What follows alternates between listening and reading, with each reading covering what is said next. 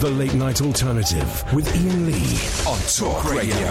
We have ways of making you talk.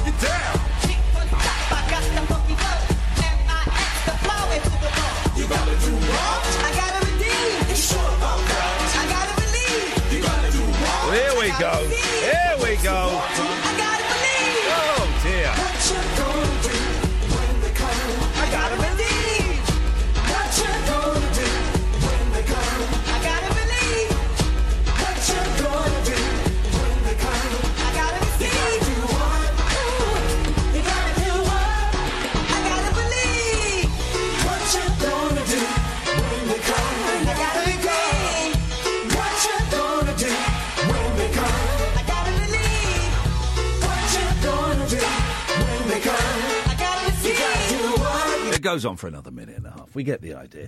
Kath and I made it with seconds to spare for the 42,000 of you that were watching us on my YouTube channel, my gaming channel now. It's all we're going to show on there is gaming videos as I become a professional gamer. The 42,000 of you that watched us complete from start to finish PaRappa the Rapper with literally seconds to spare. Literally. Let's say literally seconds. It was like 8 minutes. 8 minutes of seconds to spare. But it was tense. It was exciting, and we completed PaRappa the Rapper, guys. We are living the dream. Hey, Brittany, we completed PaRappa the Rapper. Hello? Yeah, Brittany, we completed PaRappa the Rapper. It was fabulous. Well done. Thank you very much indeed. Were you watching? Yeah. Way! Well, I'm glad you enjoyed it, Brittany. We were doing it for people like you, for guys like you, for the little people. That's who we were doing it for, and we really hope you got as much entertainment out of it as we did. Brittany, I don't believe we've spoken before. What's taken you so long? No, I just wanted to say I used to watch you on I Was 11. I loved it. Hey! Well, there you go. Thank you very much indeed. Yeah, you was my biggest fan. I was your biggest fan? Well, I was your biggest fan. I would have carried posters and pictures of you into the jungle, but they wouldn't allow it. Partly because of the rules of the game, partly because the age thing was a little bit inappropriate. But well, I'm glad you... Did you... Here's the question, though, Brittany. Let's talk meat and potatoes. Did you vote for me? Yes, of course I did. How many times did you vote for me? 5. The free ones. Hang on a minute.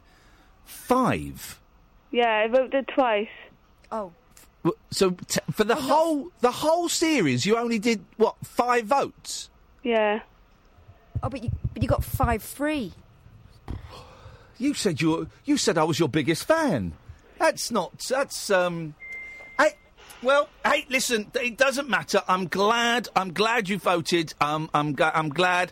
Hey, when do you think everybody, because like a lot of people are bored of it now, when do you think everybody's going to be bored about the jungle? Never. That's what we'll tell them on Twitter. Brittany, what did you do today? I want 3 things that you... No, I tell you what I want. I want 2 things you learnt today. 2 things I learnt? Yes, 2 things that when you went to bed last night, you didn't know them, but when you go to bed tonight, you're going to know them. My boyfriend can't cook pancakes. Your boy... Here we go. This is what we're talking about. He burnt the house down. Your boyfriend cannot make pancakes? No. I don't think anybody knows how to make a pancake. And also... I can make a pancake. Catherine makes a pancake. But pancakes are pony, aren't they?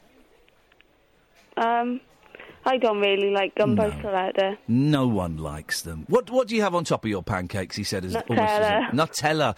That seems to be the fashion this year, is smearing something. How old are you, Brittany? 18. Okay. That seems to be the fashion this year, smearing something on there that looks and tastes like shit. And, but everyone in the world loves Nutella apart from me. I hate it. Why? Because it's too nutty. It's too nutty. Right. And because the chocolate, it doesn't taste like nice chocolate. It's a bit sicky, isn't it? Isn't it? It's a bit sicky. But everyone in the world... Right, here's the thing. Can we find tonight, between now and Paul Ross at 1 o'clock, can we find another human being who doesn't like Nutella? I bet we can't. It's just me. Yeah. What was the second thing you learnt today? Ooh. Yeah. Just one thing. I don't know. I can't think. What have I done today? I haven't really done much today. I went to come home. My health visitor came and she done a baby massage on my baby. Oh, I'm glad you said on your baby, because if she'd just come and done a baby massage on you, I would say you've not got a very good health visitor.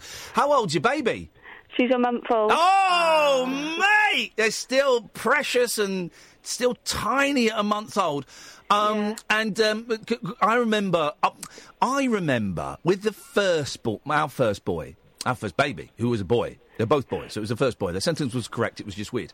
That we went to everything, and we went to baby massage classes. And you sat there because they're babies. You're not allowed to. You can't really do the shoulders and the neck thing. Yeah. And I wonder, Catherine, how much babies get out of baby massage. Mine used to love it. I had a DVD. Yeah, what? Yeah, she loves her baby massage. She does. I guess she hates the bath, though. Yeah. She hates the bath, yeah? Well, yeah. That happens. You wait. My youngest was telling his mum today that he was gonna kill her.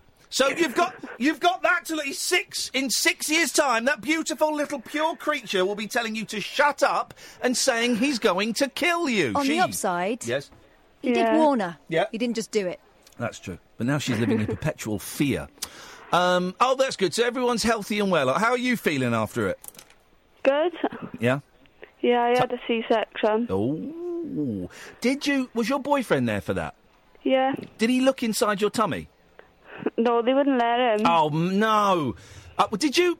Right, and I know you're distracted and there's air and gas and there may be epidural. I don't know what was... But it's a busy time for a woman giving birth. Yeah, I was laughing my head off. Of course you were. Did you not, in your stoned state, lean forward and look inside your stomach?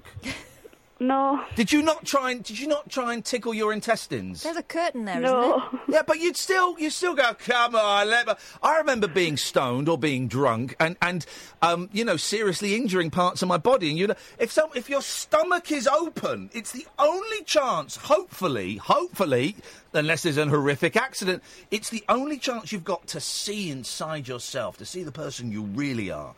They wouldn't let us look. Did you not? What I would have done? Did you know you were going to have a C-section? 2 days before I Right, do. here we go. This is my tip for everybody. You know, you got to pack your bag, right, with towels and clean pyjamas and underwear and all that stuff, right? What you want to do? Yeah. You want an extendable stick, and on the end of it, you want to stick a little round mirror, and then when they're cutting you open, say to your fella, "Get me the stick with the mirror. Give me the stick with the mirror." It's like, just get, and they get it, so you get it, and then while they're cutting you open, you haven't got to move. You just extend the stick. And then angle the mirror, and you can see inside yourself. You're weird. You are weird. I want to see inside Britney. I want to put my hand inside Britney. Brittany, the fact you didn't think of it means you are a normal person. Yeah. You going to have any more babies? Not yet. Not yet. But, yeah, I know. It's the last thing on your mind, isn't it? Are you getting any sleep? Yeah. Okay. Well, that's good. That's good. Well, I wish you the best of luck, Brittany, and thanks for calling up. Nice to talk to you. All right. Thank Take you. care. Bye. Bye-bye. I like callers like that. Yeah, I do. Nice. Respectful.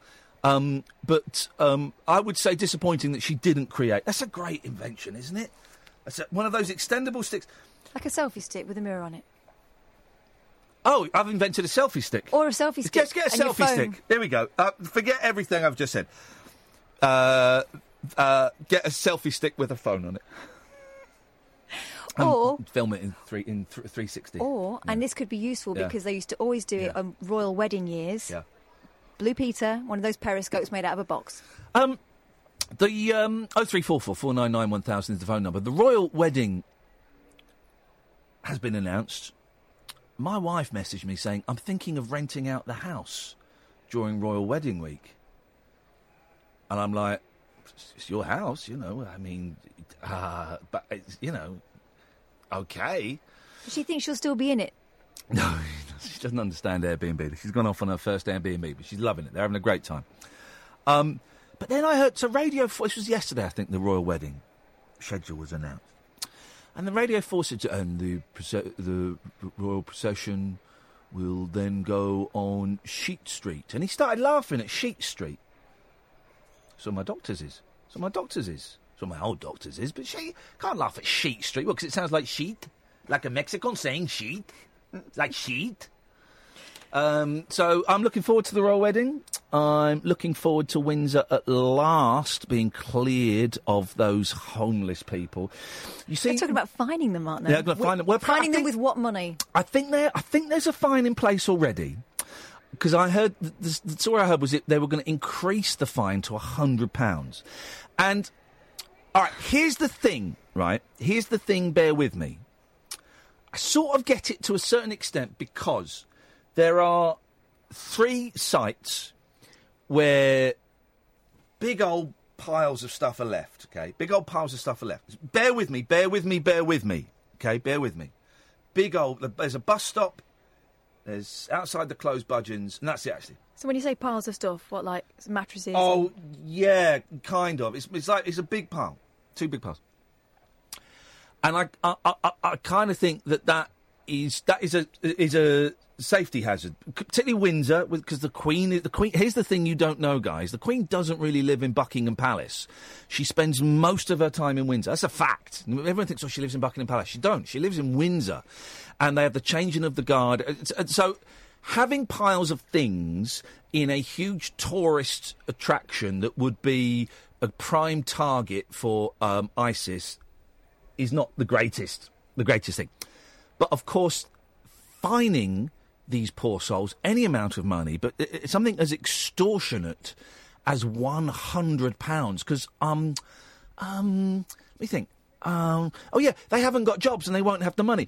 And then I mentioned this yesterday when I was in Bognor when I was filming for Loose Women with the cameraman and the sound guy who I'd never met before. And they brought the story up or something. I said, yeah, I think that's out of order. And then then they said, yeah, of course, they're all loaded. Sorry, what? What? He said, they're all loaded. I said, what, the beggars? He said, yeah, they're all loaded. I mean, there's loads of places they could go to. They just choose not to. I said, right. Well. I didn't really want to get into it because I was working with them, but it was I said, right, well, yeah, there are places they could go to. I don't know if there are enough beds for them to go to, but there's no way that they're loaded. They're not loaded. I try and speak to them. There's the ones outside Budgeons I tend not to speak to because they're normally very drunk, and normally, the few times I've seen them, they're quite drunk and they are quite loud. And they have quite big... obviously, it's the three of them, and they've got a very angry relationship. But there's a woman up outside McDonald's, and there's someone else up there, and I always try and speak to them and say hello and stuff. They're not loaded. Isn't this nonsense is getting to it? I'm ashamed that I used to live in Windsor, and that's what's going on. Listen, we know that certain newspapers in particular have zoned in on the fact that a minority of people exploit people's kindness by pretending to be out on the streets. We know that this happens, and it's that whole thing of, and then I followed him around the corner and they got into a Mercedes. But that's not everyone. Here's the campaign, and we start it now. What the date is, I haven't got the papers, by the way. Get it in the next page.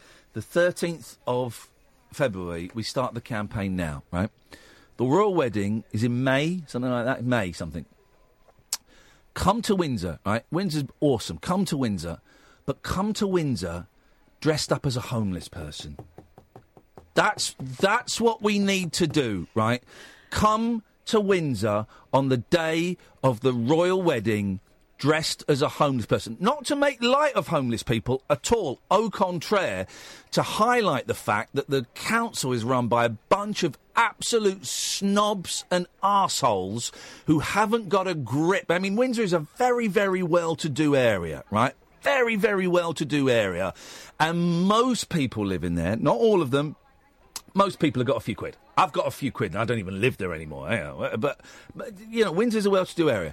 And the arrogance and just the sheer awfulness of the council to first of all say, we've got to clear the streets, then to say, well, we're going to fine them. They're finding every legal way they can do to make these poor souls move on to Slough. Because Slough's not as nice as Windsor in the royal... So, on the day of the royal wedding, and we're going to organise this, guys, and I'm gonna be there. I want you to come to Windsor and show solidarity for poor souls who have fallen on bad times, had a bit of a bad luck. Maybe they've had a marriage breakup, maybe they've lost their job, or for whatever reason. Mental health and drug and alcohol dependency, that's a tiny part of it. For whatever reason, these poor souls have found themselves in a situation that we hope we never will be. Support them by coming down to Windsor on the day of the royal wedding, dressed as a homeless person, and then we'll all go around and we'll buy all the homeless people lunch and stuff like that. Let's do that. It's a pity the council weren't bothered about these people before the royal wedding. They could put some money into housing them. 0344 499 1000. I'm Iain Lee. This is Talk Radio. A star-crossed soapbox for sailor boys, stable girls, I'm on the edge. and stripper grands. It depends who you're with, and it depends on the situation. Late night speech radio with a difference. Thank you. The Late Night Alternative with Iain Lee on Talk Radio. 0344 499 1000. I'm Iain Lee. This is the Late Night Alternative. You're listening to Talk Radio. Maybe you've got it on your DAB. Maybe you've downloaded the smartphone app. Or perhaps you've gone to the website talkradio.co.uk. This show is on Monday to Friday, 10 till 1 at night. I've done it, Catherine. Don't worry. Let's go to Nigel. Good evening, Nigel. Evening, Ian. How are you, mate? Very, very well. Sweaty, but feeling satisfied because Catherine and I completed PaRappa the Rapper. And I would say the workload was... It's a PlayStation game. The workload was shared about 50-50. Well, I was quite chuffed because it's my first time on that... You can't ask for more than that, can you? It's my first time on that game, and I didn't disgrace myself. There we go, you see. It's all good. Well done. It's all good. What you got for us, Nigel? I've got a couple of questions. Yep. I watched your video with your mother taking her out. Well done. It was beautiful. Thank really you. Fantastic. Yes. Can I ask you a personal question, and it crosses over for me from James's show? Yes. Your father. Yes. Is he still around? No, he died 5 years ago. It's about 4 days to the day, 5 years ago.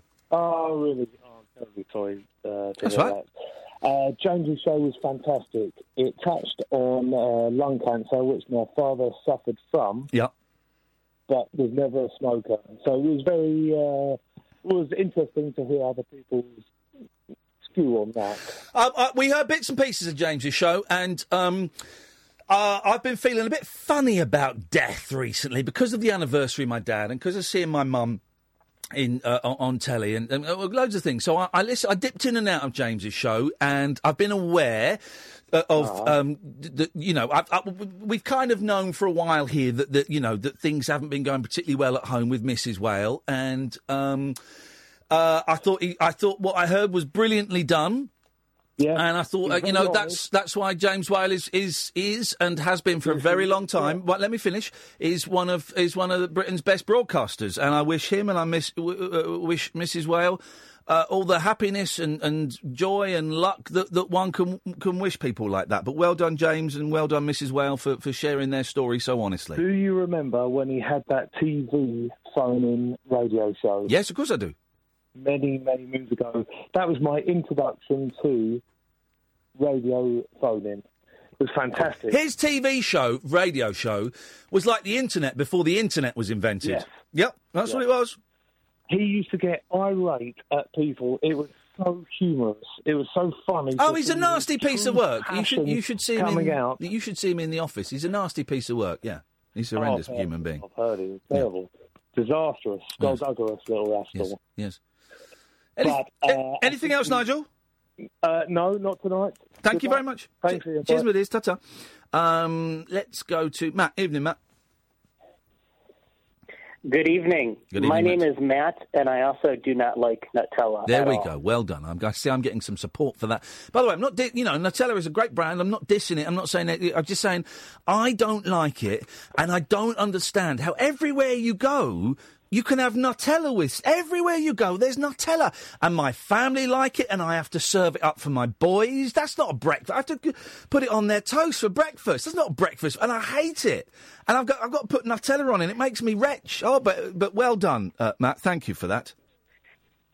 But it's also a weird obsession where people that love it genuinely love it, as if it's some secret cult. Yep. And I remember I sat in a meeting once, and we're just making small talk. Someone said something about Nutella. This is before I tried it. I told him I had it.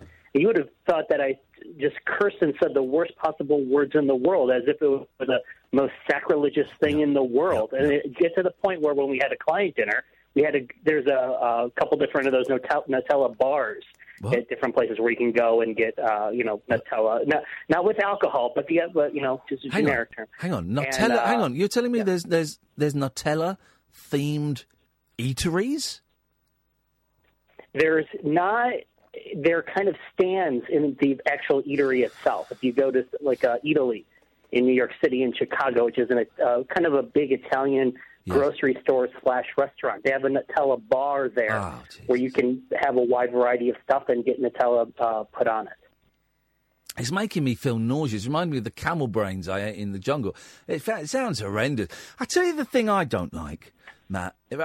You know when you go to a restaurant, right? So you go to a restaurant that's in a building, right? And you go in and you sit down and the food is billed as street food. No. I'm in a building that's got doors and windows and a roof. This is food. It's only street food if you sell it out on the street and I eat it while I'm out on the street. That is street food. Otherwise, it's just food. And not on a fancy plate and actual silverware and utensils that you can use that you wash. No, I want it in a paper bag wrapped up with some plasticware if I need something that I can throw away when it's done. Don't give it to me on a fancy plate. I've just realised I'm going to take my argument even further than I've ever dared take it before. The pennies have dropped from my eyes. I get this now. Hang on a second. It's even when you have it on the street, it's not street food, it's still food. Because when you go to a restaurant, you don't call it building food, you don't call it indoors food, you don't call it roof food, it's food. I'm going to go to a restaurant and have some food. I'm going to go to the market, I'm going to have some food. I'm not having street food in either of those locations, it's just food. Can I be honest with you, mate? Yeah. I think you're stretching things now. Well, yeah. Okay, we'll leave it at that then. Anything else, Matt? Street food also has the ambiance. Street food also has the ambience, though, of having usually a rude vendor that just wants to get your money and get you on out of there. Yeah. It's a whole other kind of world as it is anyway. It's more about that ambiance. So just, I want this to get it done and over with anyway. Matt, thank you very much indeed. thing I learnt today. Call us in with the thing you learnt. There you go. It's like a phone-in for some of you suckers want that nonsense. 03444999. Work out the rest yourself. Is I learnt how Jeremy Kyle shakes hands. It's a very interesting... I met Jeremy Kyle today. He came and sat in my dressing room. Did you invite him in? He came in and we talked about divorce. Here's what we talked about before the show. He just got engaged, hasn't he? We talked about him getting engaged. We talked about divorce. We talked about drugs. We talked about our children. We talked about work. Then did he bring on some kids? No, he talked about Denny Morris, our boss, who he says, talk radio, so Denny Morris, isn't it? He used to be I can't do his voice. He used to be my T-boy. I said, yeah, that's it, and he's my T-boy now. And we had a really nice chat. But his handshake is... I like a straight handshake. Straight. Everything is straight, and you go in and you shake. I don't like the people who do the power handshake where their palm is almost facing down. It's on an angle, but their palm... That's the power. They've got the power then. But Jeremy Kyle took the power in the handshake in a way I've never seen before. And I thought... We had a really nice chat, actually. You know what I was saying? Yes, I got on with him really well. He was a nice guy, actually. But I think someone's taught him this handshake. And it's great, right? So normally, if you go in for whoever goes in for the handshake is in control, okay? So if you go in normally with the palm sort of facing downwards, you're in control. But what he did, he came in for the handshake, but his palm was facing upwards. Oh, now, normally, that will be considered the subservient position. But so my hand went in straight.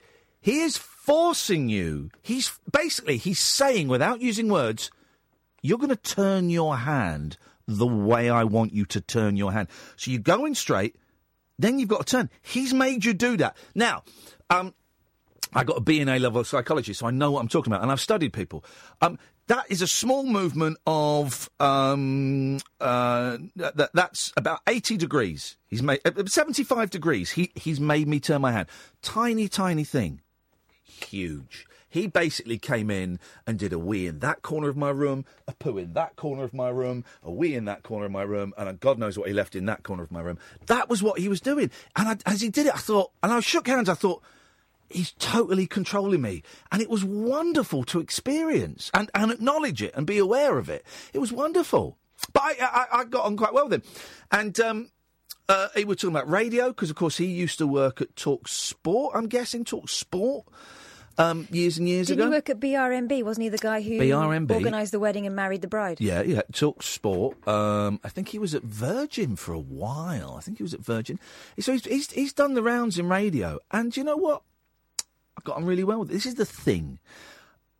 Everyone's all right. This is what I'm learning. Everyone's all right. Everyone is all right. And tomorrow I'm having lunch with Slobodan Milosevic. I'm joking, guys. I'm joking. 0344 499 1000. This is the Late Night Alternative on Talk Radio. Unmissable late night radio with the original king of unconventional conversation. Make contact with Iain Lee. The Late Night Alternative with Iain Lee on Talk Radio. Let's go to Simon. Good evening, Simon. Yo, Simon. Kick, punch, it's all in the mind. If you want to follow me, I'm sure you'll find the things I teach you. Sure to teach you. Sure to beat you. Okay. Here's the thing. Let me know, because you've either got to carry it on or I carry it on, because if I do it, there's a delay and it gets confusing. So that was a terrible start to the phone call. I'm going to be honest with you, Simon. I apologise. I don't know all the words, but what a wonderful game. Well, we completed it before the show tonight. It's £12. I'm never going to get back, but £12 well spent. Easily the best 36 minutes I've got for 12 quid in a long, long time, guys. I got an emulator on my phone. I was playing it on there the other day. I was playing it on an actual PlayStation because I'm cool. Oh, cool dude, man. What you got for us, Si? I want to have a word about flavour prejudice. Yes. No, hang on, not prejudiced. Flavour something like that. Anyway, look, this Nutella thing, okay? If I go to the shop, I want to buy some chocolate spread. I want chocolate spread. Why is it that whenever I want to buy chocolate spread, it's always got to have something with it? Because Nutella is nuts, isn't it? Yes. Yes. Well, can you not? Surely you. Why would you even want to buy a chocolate spread? That I don't get. Well, I'm just, for example, like now I vape, so I vape. God! Either smoke or don't smoke. Don't vape. Don't vape. Can't agree with you there. I love vaping. Well, I know, but either be a smoker or be sensible. Don't be a knob. And by being a vapist, you're being a knob. Okay. Look. Are you one of these idiots that makes up your own flavours? I don't make my own flavours. No, I make my own liquids. So I don't make my own flavours. Well, why do you? Come on now. Why do you bother doing that? Okay, explain. Well, no, I asked you a question. Why do you bother doing that? Because it's cheaper than buying the factory-made one. How much money are you saving? Cool, loads. So I bought all of the stuff I need the other day. Yes. For just under £20. Right. And if I go and buy one of the factory-made ones, a £20 purchase would last me about 3 days, whereas this will last me about just over 3 months. Okay, so it's 20, 40, so it's £80 a year. Why not save that money? You know it's bad for you. I don't agree. Well, no. You can disagree with facts, but that makes you stupid. It's bad for you. Well, where do the facts come from? Where are the facts that it's not bad for you? Well, where are the facts that it is? No. What you said? You're telling me definitely it's not bad for you. So tell me why it's not bad for you. Well, I'll tell you. Let me put it into perspective for you, okay? I don't want perspective. I don't want comparisons. And I don't want history. I want to know why vaping is not bad for you. Right. Let me tell you. So I used to smoke. No. I don't. No. I don't want a comparison with cigarettes. You told me. I said vaping was bad for you, and you said you disagree. Tell me why vaping is not bad for you. Tell you why vaping isn't bad. You said it wasn't bad. You said it wasn't bad for you. So tell me why. I can only tell you on my own personal experience. No. You've said... Yeah. You've said... I've said vaping is bad for you, and you've told me I was wrong. Uh-huh. So you must have evidence that vaping is not bad for you. I have got evidence, but you won't let me say No. The evidence you want to give is not answering the question. What I have not asked... I have not asked the question, why is vaping not as bad for you as smoking cigarettes? I've not asked that. I've said vaping is bad for you. You've said I'm wrong. So tell me why vaping is good for you or isn't bad for you. Well... You can't, can you? I can sit here and defend vaping as well, you're not, though. For the last 3 minutes, you're not. You've made a statement and you're not backing it up. Let me get a word out. No, because you're not answering the question. Right. Why is vaping not bad for you? Well, nobody's proved yet that it is. Right. So, jeez. Okay. So that is that's your argument. Is nobody's proved that vaping is bad for you? Well, no. I mean, if you're, all right, let's say, for example, one of your boys was to come home and say to you, Dad, I've decided to start smoking, right? What would your response be to that? No, but that... Why are you comparing it to smoking? Because the reason I vape is because it's vaping that I use to stop me smoking. Okay, that's great, but it's irrelevant to the statement that I made, the statement that you disputed, and the question I asked you. Right. So, if vaping was bad at this stage, people would be dropping no flies. No, they wouldn't. People don't drop like flies. No, they wouldn't. Vaping's been around, 5 years, 10 years? 10 years. Right, okay. They don't drop like flies. Cigarette smokers don't drop like flies. It's not like you see someone sparking one up and then they're flat dead on the floor. Don't work like that. But they've done all the tests that they can do. People would be getting ill by now. Yeah, people are getting ill. No, they're not. Yeah, they are. Who's getting ill? Also, 10 years, in the great scheme of things, is nothing. You know, for about the first I'm going to say tobacco. But 1880, we got 1860. We probably got tobacco, didn't we? Walter Raleigh, about 1860. Yeah. So for the first, what? Are you serious? What? Walter Raleigh. What? Wasn't it? He was tobacco, wasn't he? Yeah, but it was late. It was earlier than. Oh, go on, then. When was it? It's like it's Elizabethan times. Well, give me a year, quick. I don't know what Elizabethan times are. Give me a year. 17th. 1492 is when they discovered America. All right. Say 1500 and all something. Right. So, all right, right. So. Yeah. 8, 9. So for the first 475 years of people smoking tabs, people thought it was all right for them. At times, people thought it was good for them. For the first 400, and we assume that smoking started around about 1500. 1586. All right, 1586. So we'll hang on. I'm terrible with maths. 1600. All right. So for 375 years, people thought smoking was good for them. Right. And we've had vaping for 10 years. So you know, you're laughing because you know you're caught. So 10 years ain't nothing, and they're doing new tests. Here's the thing: what about the thing that came out recently? Remember the thing that came out recently about a load of vapists were complaining that the inside of their car windscreen had this film on it. This film that was forming on it. Oh, it's a nightmare. I have to clean it every couple of days. Yeah. What is that film? It's oil. It's oil residue. Right. And so that's healthy, is it? To be ingesting oil... Hang on a minute, Simon. Yeah. You're telling me it's healthy to be ingesting oil that has to be scraped off of a car windscreen? That's healthy to have that in your lungs? That's healthy. Right. Okay, well, look. No. Address that. No. If you let me explain to you my address that point. Well, I'm going to. I'm going to. But well, I don't want to go all around the houses. I'm outside the house. Open the window. Look, if you let me speak, I'll explain it. Ready? Hello? Yeah, I'm waiting, mate. Oh, right, okay, right. So I used to smoke about 60 to 70 roll-ups. Stop. That's irrelevant. Your smoking history is irrelevant. We are talking about vaping, not smoking.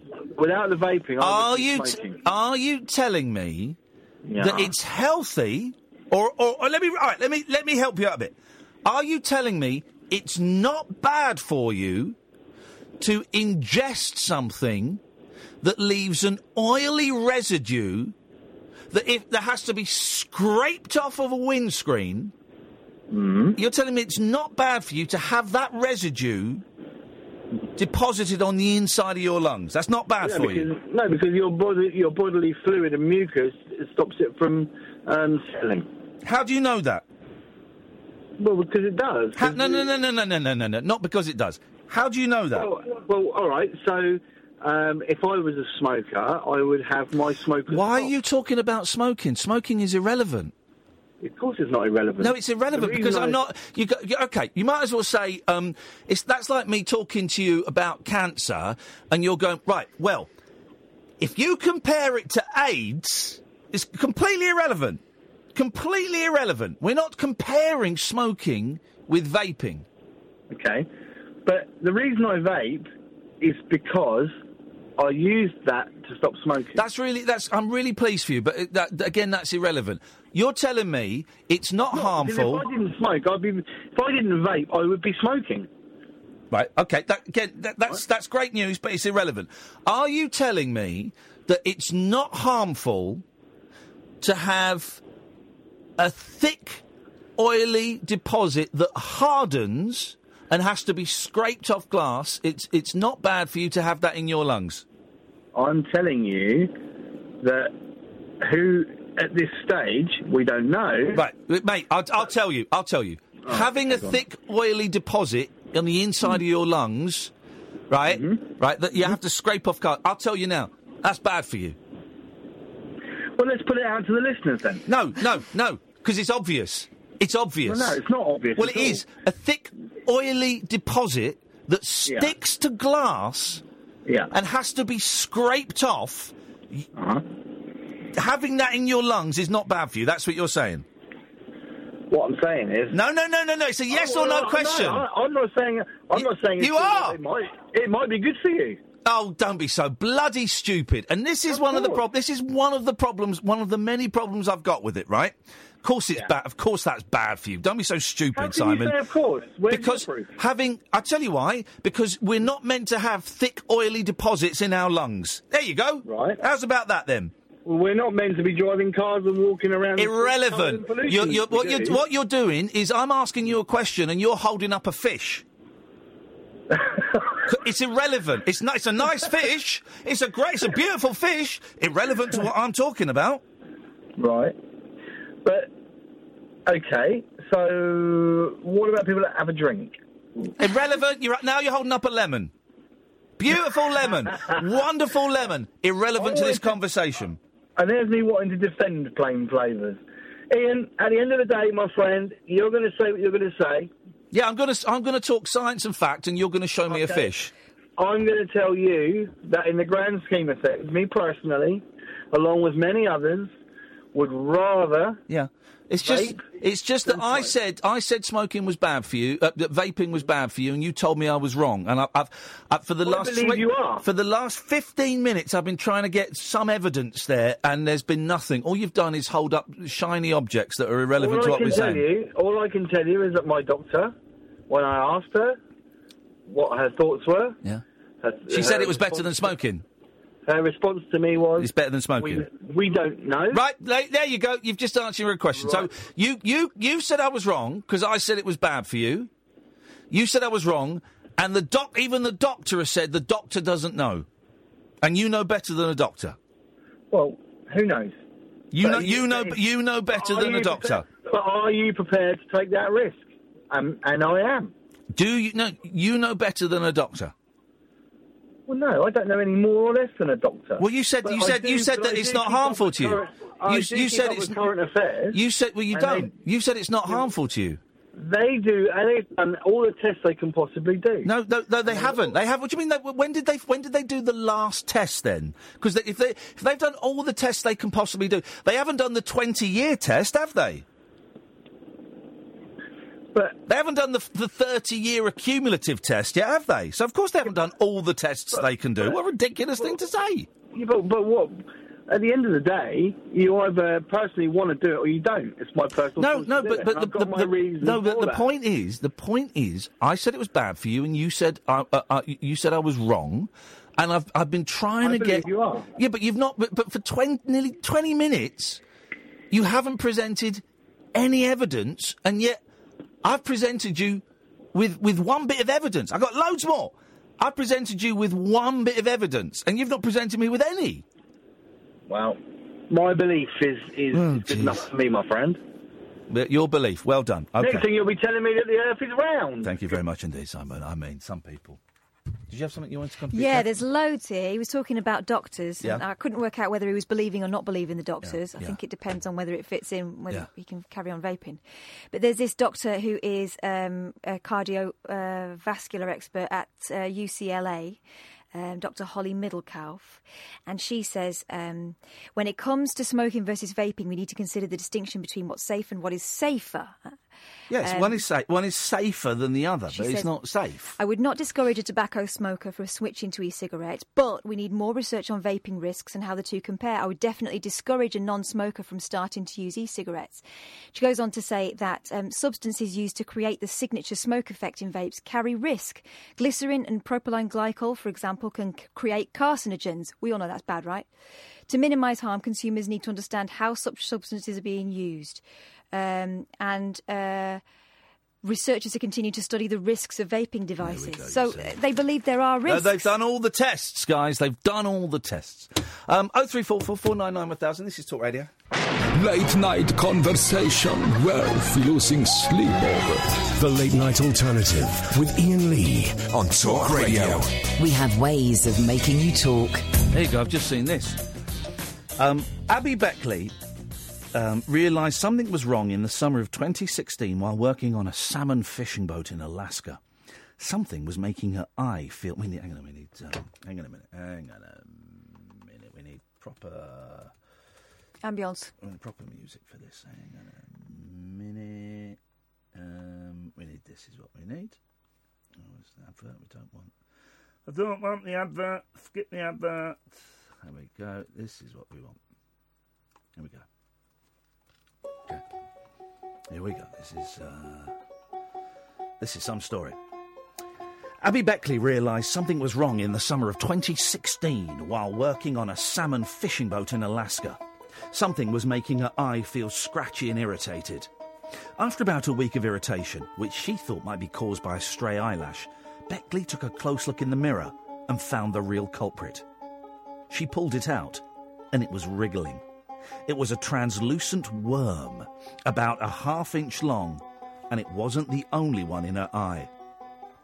Local urgent care clinics and an eye doctor in Alaska couldn't find out what was wrong, though they removed another 4 worms from her left eye.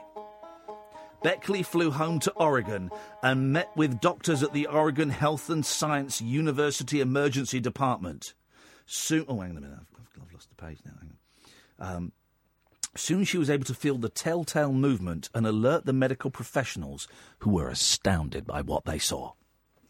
They planned a call among physicians on an infectious disease hotline.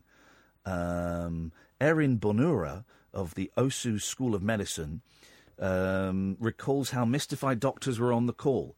This patient has worms coming out of her eye. What are we going to do? When doctors say, what are we going to do? You know you're in trouble.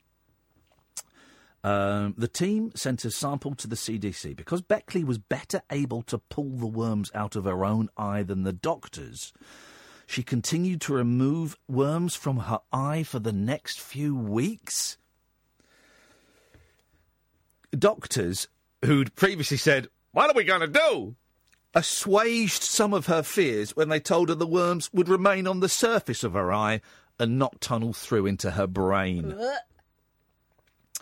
I was really thankful to be linked up with Dr. Bonura, Beckley said. Dr. Bonura was so willing to just talk with me and was really empathetic to what I was going through as the person who had this thing in her eye. At the CDC, ongoing detective work reveals something surprising. There have only been a handful of eyeworm infections in humans in the US, all by the species Thelema. The worms in Beckley's eye were from a different species, one that can infect cattle, but had never been known to infect humans. The worms typically infect cows when flies land on cattle eyes to feed on tears. Oh, what a sentence! Send that to Bob Dylan. Flies land on cattle eyes to feed on tears. According to the report, doctors think Beckley may have been infected if a fly landed on her eye while she was riding horses or fishing. In the end, Beckley pulled 14 worms out of her eye, removing the last one in August 2016. That is rank, man. That is rank. Eyeworms. What's wrong? I can't come into work today. What's wrong? I've got eyeworms. You stay home then. That is disgusting. Imagine that. That is horrible. Yeah. They couldn't treat it. You just had to keep pulling them out. You had to keep pulling them out. But don't worry, it won't tunnel through to your brain. Evening, Zach. Good evening. Well done. Not on speakerphone. We like that. What you got? Imagine the shock the first time that happened to her, that she saw in the mirror. Yeah. I imagine. Let's imagine it. Let's imagine it. The first time she's in the mirror, looking in the mirror, and then she sees a worm in her eye. I'd scream. You would scream, would you? Yeah. Yeah. Well, I think that would drive everybody a little bit nuts. I think what I would do is I'd go something like this. Yeah! That's how I'd go. Well, Zach, you've used up all of your talking time by imagining. I've got something to say that I wanted some advice tonight. You've only got 35 seconds in which to say it. Okay, well, I've got my first ever date tomorrow on Valentine's Day, and I'm kind of nervous about it and don't know what to say and what to do. How old are you? 14. Right, fine, just go and be yourself. Here's the thing, ask her if you can hold her hand really early on, because otherwise all night you'll be worrying about it. One thing I've learned as I've got older, just ask if you, do you mind if I hold your hand? And if she says no, it doesn't matter. But she'll probably be wanting to hold your hand. Do that and just have a laugh. Okay. Zach, there you go. Thank you very much indeed. If I gave advice to 14-year-old me, just ask if you can hold her hand. It's an hour down. Look, it's Talk Radio, blah, blah, blah, blah, blah. The Late Night Alternative with Iain Lee on Talk Radio. We have ways of making you talk.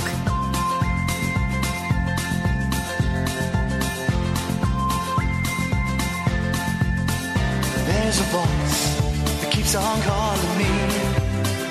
Down the road, it's where I'll always be. Every stop I make a new friend. Can't stay for long, just turn around and I'm gone again. Maybe tomorrow I'll wanna settle down. Until tomorrow I'll just keep moving on. Down this road that never seems to end. When new adventure lies just around the bend. So if you wanna join me for a while, just grab your hat, come travel light, that's hobo style. Maybe tomorrow I'll wanna settle down. Until tomorrow, the whole world is my home. So if you wanna join me for a while, just grab your hat, come travel light, that's hobo style. Maybe tomorrow I'll wanna settle down. Until tomorrow, I'll just keep moving on.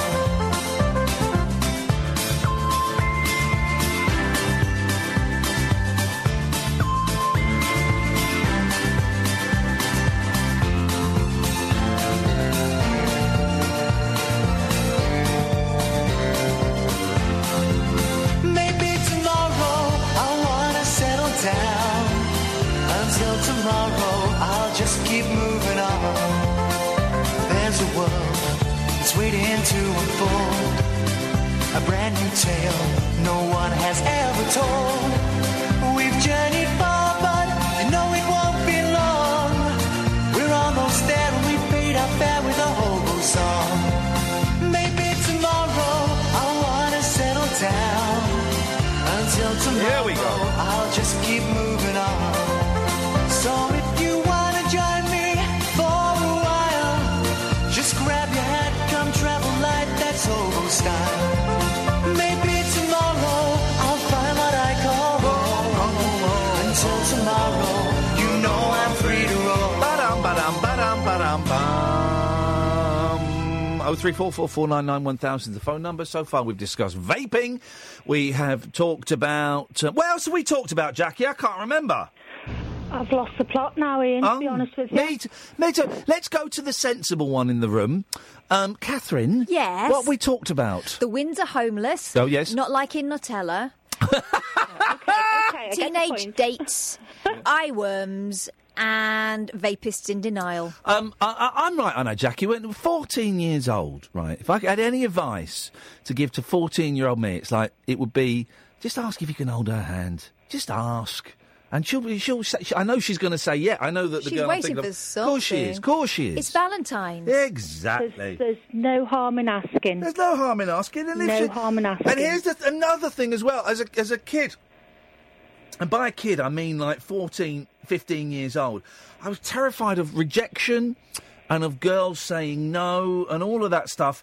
And I wish more girls had said no, in as much as that would have meant I would have asked more girls. You know, I asked such a small number of girls anything, and I wish I'd asked more girls, and I'd had more rejections, and more, you know, I don't know, Jackie, I don't know. I know, if we could turn back time. If I could turn back time... Right, Yes. 2 points. Yes, Jackie! Right, first point. I just want to warn the Periscopers because we had problems here in the callers before. Catherine muffed that up. That was Catherine's fault. Catherine, for the first time ever, set up... Very good, Catherine. For the first time ever, Jackie, Catherine set up the Periscope. Well, Normally I do it. You didn't. We could hear everybody else. We just couldn't hear the caller. So that's fine now. As long as everyone can hear me. Hang on. I did half a job. You said I'll do it. No, I didn't. You were gonna finish it off properly. You put the headphones on, and you said. Then you said. No, I didn't do it properly. No, and then you said, "Oh, I've done it now," and I went, "I'll do it." I said I can't do it, and you said I'll do it. The first thing you do is when you grab the headphones, you turn the volume up. It was Catherine's fault, Jackie, and I can only apologise. You know, I can solve that in future. Okay. Another question on Periscope before I carry on. Yes. Turn it off. Who's in charge of emptying the dustbin behind you? Because that's driving us mad. That's a great mystery, that, and I just don't know. I've never known, and I don't know when. I assumed a cleaner came in at night time, but now there's shows. When I was at another radio station, Jackie, right, years and years ago, LBC, and there used to be these two cleaners. They were Eastern European, and they didn't speak English particularly well. And we had two studios, one next door to each other, right? And so they go in the other studio while I was on air and clean it and hoover it and tidy and all that. And then they'd walk into my studio while I was on air, and they'd say something like, "We clean now?" And of course I went, yeah, sure, go for it. And so quite often I would either sit there and do the show while they were hoovering. Sometimes I got up and walked out, left the microphone on, while they were hoovering and cleaning and talking in Eastern European, whatever that language may be. And do you know what? That was some of the best radio I've ever done, was when I was not in the studio. Can I ask a question? Yes? What on earth is that buzzing, Jackie? Who's it bugging? Buzzing. The buzzing. Oh, do you know what it is? It's your crap phone. No, I've got you on my laptop, and I've got one of those air things that. It sounds like you've got one of those rabbit things. No, I haven't got one of them. That's what it sounds like. No, it's I'll take it off there then, so it. Take it out of there. Right, so it's on the floor now. Right, so first thing, I just want to warn the Periscopers because I've actually been disabled again. And I've realised what I'm doing. You've obviously got a potty mouth. I've realised what I'm doing now because it happened the other night. You talk too much. It's not that. I'm interested. They're loving me. Well, I'm telling them, when you put a message on, all I put on was, when I phone in, let me know if you can hear me. Here's the thing. Periscope it's like 150 people that give us stuff about it. The other 59,000... 850 couldn't care less. Yeah, well, I like chatting on, you see, because I've got... Well, go and chat to them! I can't chat to them now, because that wasn't the point. Bloody hell, no one else cares! That wasn't the point. I said all it was going to do was... Right, I've had enough. I put kisses on the thing. I've had enough. Right, listen, I want to phone... I was talking to you about vaping. I've had enough. There we go. Periscope's closed. Oh, you're not turning Periscope off, Periscope's closed. Periscope's closed. It's a bonus. It's like pressing the red button. Iain. Not everyone's got a red button. And now we've spent 10 minutes at the top of... Right, so it's the first 10 minutes of any hour of radio is when you got to grab them, right? And at 11 o'clock, people have listened for the first hour and they've thought, well, I'm tired. Let's give the next hour 15 minutes, right? 10 minutes, right? Well, We've lost everybody now. They've all switched off because you banged on about something that only a minority of geeks could give us stuff about. No one cares that you've been booted off Periscope. They do. Everyone's been booted off now because of you. Well, they can blame me then, can't they? Yep. Right. Can I talk about vaping now? Of course you can, yes. Right, OK.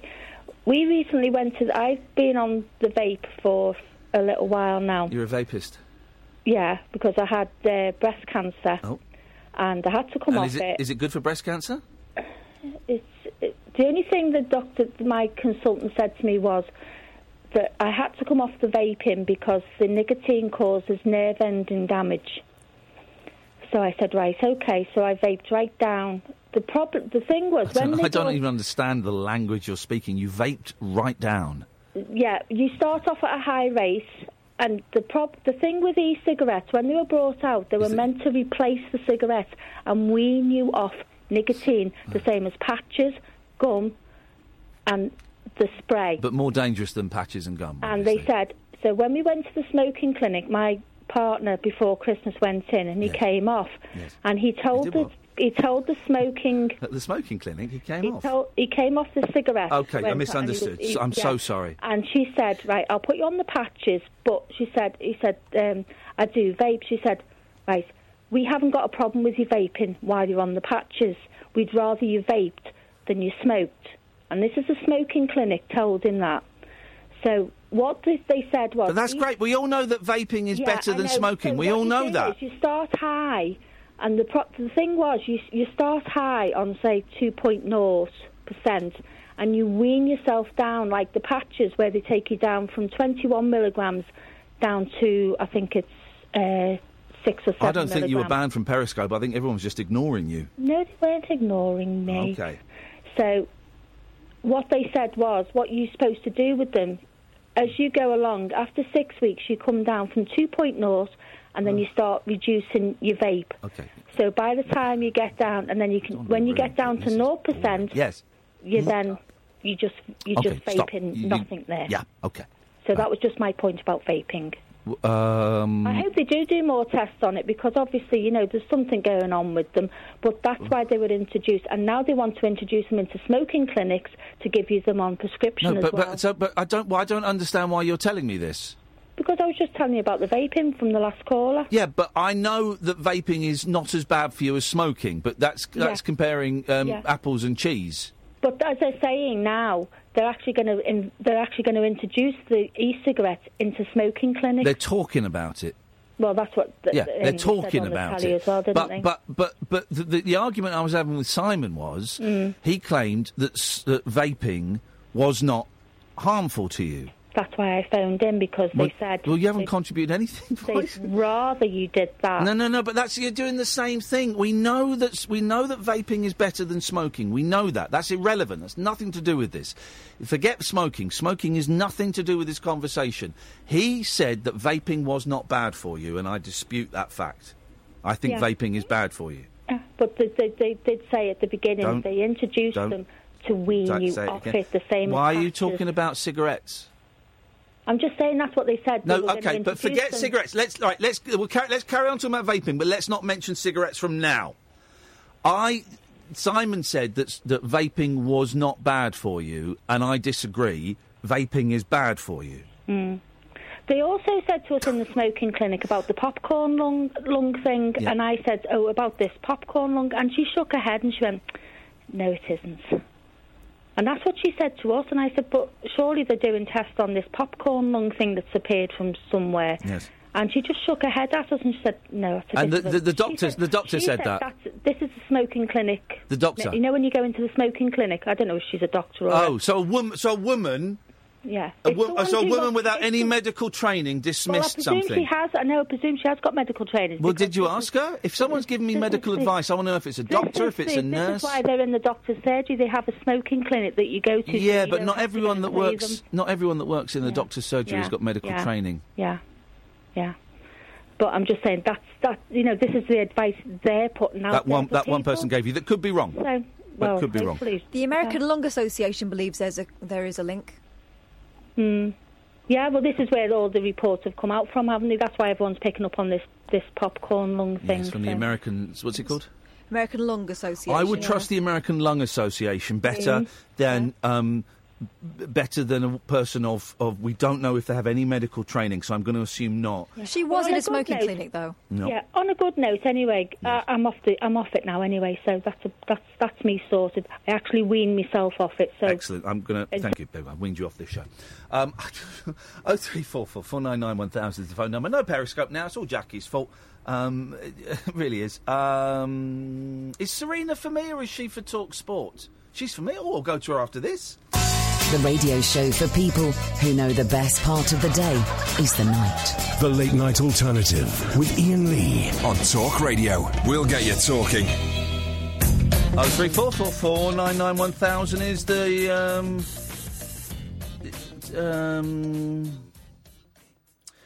Tony Scullion, yay close to getting muted. He's not a block. He's not worthy of a blocking. But yay, just constantly bombarding with like jokes and observation, like to the point where it's really annoying, right? And then he's just done. How much medical training have you had, Iain Lee? A lot more than you think, Tony. A lot more than you think. And then it does come across sometimes you don't like people being sarcastic or joking. What are you talking about, you rambling loon? Stop drooling and go to bed. You have no... Who's been sarcastic? Who's been joking? Tony Scullion, who thinks he gets the show, but doesn't get the show, but thinks he gets it until it goes away he doesn't like, then thinks he doesn't get it, but thinks he knows me. Maybe he voted for me in the jungle, so thinks he can be rude to me online and think I just go, oh, yeah, sorry, Tony. Everybody moaning about Periscope getting switched off. It's a flipping radio show. It's a bonus. It's a bit of bonus, a Brucey bonus, the Periscope. It's a radio show.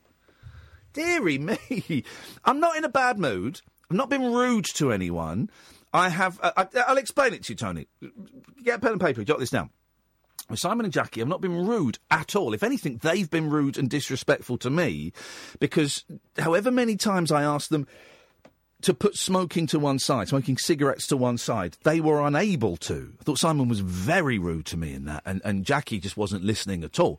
So, what I am, here's the thing I am, Tony Scullion, if that is your name, is I'm precise. I'm precise like a laser, right? I'm not one of these lazy broadcasters. I'm going to say it like Julia Hartley-Brewer, who basically comes on and picks the headline from the Daily Mail and shouts that out. Doesn't even read the story, doesn't even look behind it. Just goes on and goes, Muslims. Peter Rabbit, people are allergic to snowflakes. Not that, right? Don't do that. And I'm not one of these people that listen, it's great you guys call in. Of course it's great you guys call in. But if you don't call in, those are the shows I get paid for. I'm not going to give you an easy ride. If we're having the rules of, I nearly said combat, engagement. Thank you. The rules of engagement are, if you're saying something that is wrong, I'm going to call you out. If you're deliberately or otherwise ignoring a very simple point I'm making, I'm going to call you out. And the same goes to me. If I'm saying something's wrong, you can call me out.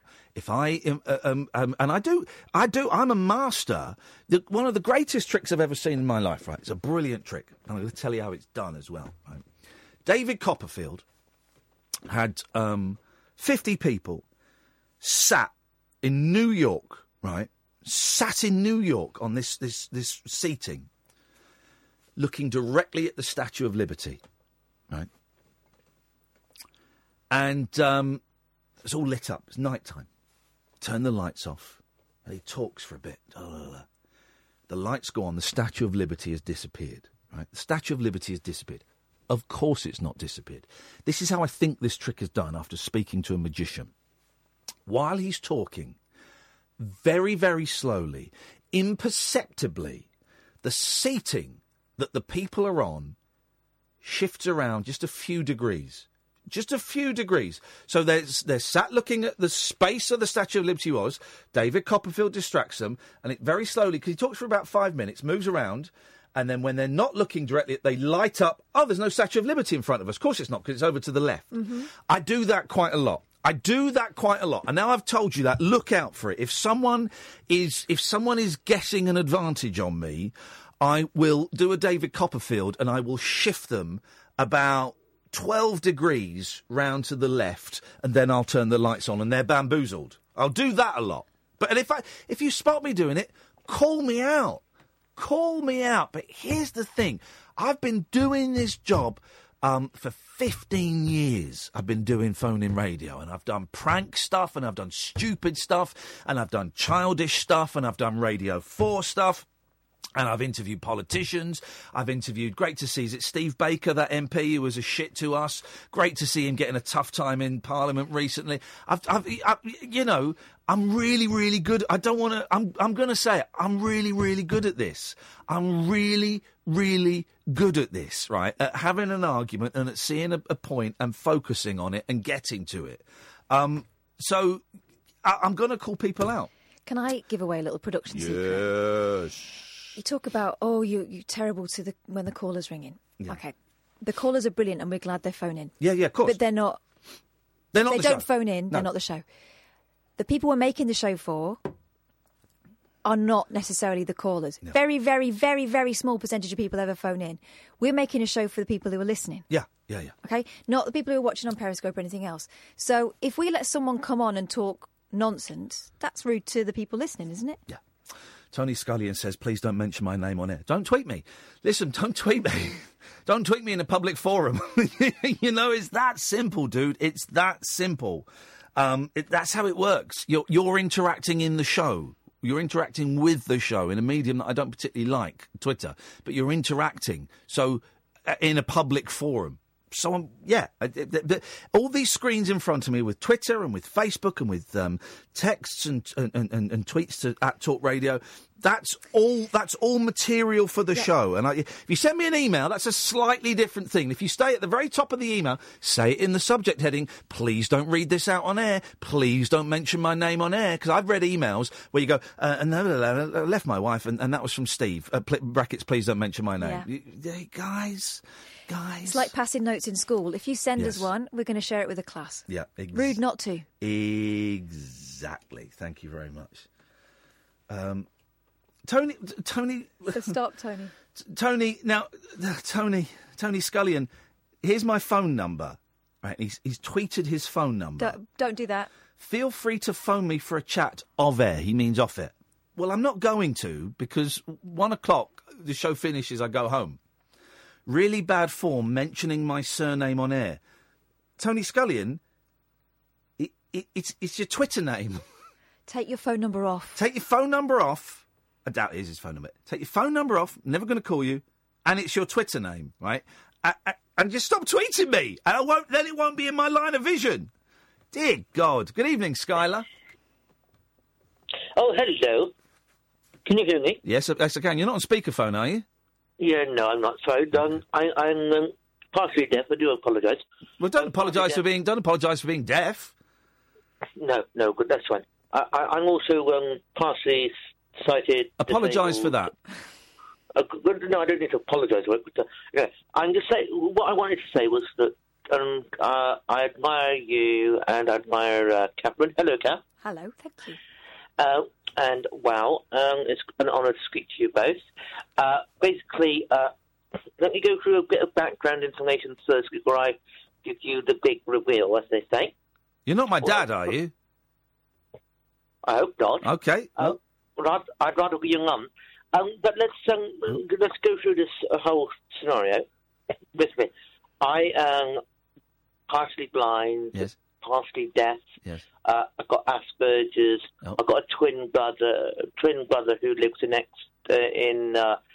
Bristol. Yeah. He's in residential care. He's deaf. I discovered within myself, I've done a lot of soul searching. Yes. And I realised that I am bigender. In other words, I enjoy being a girl. Yes. And I enjoy being a boy. I enjoy having physicalities of both genders. In other words, I like to have breasts. I want to have breasts. Yes. And I want to eventually become a hermaphrodite. That is my goal, my main goal at the end of the day. Sorry to interrupt, Scott. This is fascinating. Yeah. We're obviously transgender and transitioning from. I'm not joking. I'm not kidding around. I don't think you are for a second. I can. As I say, I've been doing this 15 years. I can tell by the tone of the voice when someone is serious. I've heard of transitioning from male to female, and I'm using these terms in inverted commas, and also transitioning from female to male. I've never heard of anyone. My sister-in-law's just done it. My sister-in-law was my brother-in-law, and my brother-in-law is now my sister-in-law. So that's all. Yeah, and that's great, and that happens, and that's wonderful, and more power to everyone's elbow. I have never heard of someone transitioning to be hermaphrodite. Does that happen? Is that common? Have there been many? Well, let's put it this way, right? It's called bigender or genderqueer or non-binaryism, but of course they do not take it to the example that I would consider myself to be taking it. But my mind has always felt like a girl and a boy at the same time. Gosh. So it's like sometimes I feel like a boy, sometimes I feel like a girl. And that's by gender. But the ultimate term, the ultimate something that's beyond that would be the hermaphrodite issue. But I can easily split myself in between two different genders. That's fine. It's not a problem. For people to understand it, yes. For people to make sense of it, I have to go through life either as a male or a female. But within my heart and within my soul, I automatically mentally do feel, and I always have done, a hermaphrodite. Okay, let me ask you some questions if you don't mind. Do you feel... So you said you contradicted yourself slightly, and I just want to pick up on it because I want clarity. Of course. You said you feel like a boy and a girl at the same time, and then you said... Maybe it's not a contradiction. Then you said sometimes you feel like a boy, and then you switch and you feel like a girl. Is it a case of... For example, in the morning you feel like a boy, in the evening you feel like a girl, and there are times when you feel simultaneously to be a boy and a girl. Do you understand what I mean? In other words, I can equally feel both at the same time. Yep, there we go. Or I can also feel one. Yep. Or I can also feel the other. Right, gosh. And where does... Well, I was going to ask you a question that's impossible to ask, because I was going to ask, what does it feel like to be both? But then if I were to ask you, Kath, what does it feel like to be a girl? And you ask me, what does it feel like to be a boy? I don't know. So maybe it's... But perhaps if you are emotionally and mentally transitioning throughout the day or throughout the week, maybe you could answer that. What does it feel like to be both simultaneously? How does it feel? Wow. I mean... At the end of the day, and this is going to probably blow your mind concept a little bit, but I believe in the afterlife. In other words, I believe that everything is equal to everything else. In other words, I believe in a higher consciousness. I believe that all consciousness is one, and I believe that we're all particles of God, and I believe that every single particle of God is within us, and I believe that everything within us is within God. Yes. So, creatorialism.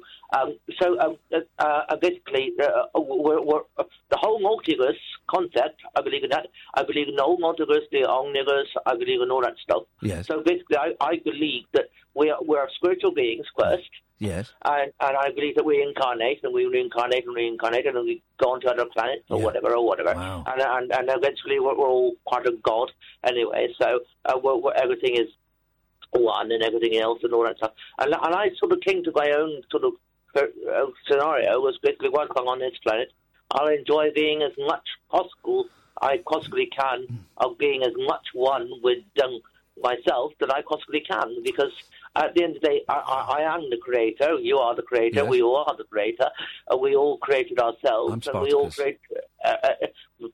exactly. Yes. So your goal is your goal to have both let's get down to the nitty-gritty. Is your goal to have both a vagina and a penis and testicles? Absolutely. Why? It's a good question, isn't it? Because that is a very good isn't it? I don't know. It's a blunt one. Why? Why is that your goal? Because I imagine transitioning is physically, emotionally and mentally to one side, physically traumatic because it's such a huge change that happens to various parts of the body. But to have, may I ask? I'm obviously not going to go through that. Obviously, because obviously realistic situations. Because I need to bloody pee. You know what I mean? But, all right. So you're not going to do that. But I would like to do it. Of course I would. But practical scenarios would like. Right. Has anyone done that? How do I put it this way? It's like you need to use the loo, right? Yeah. So at the end of the day, that would be catastrophic. That would be all over the shop, wouldn't it? All over the shop. I don't need to go into details, but you can understand what I'm getting at. Well, of course, I would love to be ideally, realistically, I would love to be both, but obviously in practicality, obviously can't really happen. So what have you got now? Have you got a winky or a noo-noo? Leave it, elder. I tell you why, because I thought, because I saw Skylar, and Skylar is traditionally a female name. Then I heard your voice, and you sounded a little bit deeper than a female. So I said, "Oh, you're not my dad," and you said, "Oh no, I'd rather be your mum." So I'm confused. Okay, honey, I'm going to let you keep guessing. it's up to you. But anyway, I suppose it is up to me. It's a good answer. I like that answer. Exactly. Yeah. So, you can think what you want. I don't really give a shit. I've got what I've got, and yeah. Fair play. Actually, that was quite a personal question. Yeah, no, it was a very personal question. Very personal question. Yeah, I thought we were at a stage well answered. Can I ask Ian, how big is your cock?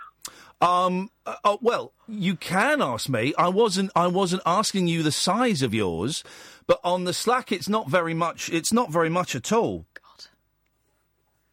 Exactly. I've always suffered physically. To be personal, I've always been born with one testicle. Right. So that works out that answer. Okay. And also I've been born with a very, very, very tiny little doodah. Yes. So basically, I can insert the doodah into a vagina. Yeah. So I can that small that I can insert it like deep. Put my finger right in and... Oh, my God. Okay, well, you don't need to go into... You get what I've got the image in my head. Okay, so why... I've so completely forgotten how this conversation started. Why are you decided to... But I'm glad it did start. Why have you decided to share this with us? Did you tell me, Skylar? I can't remember. I suppose I just wanted to speak to somebody.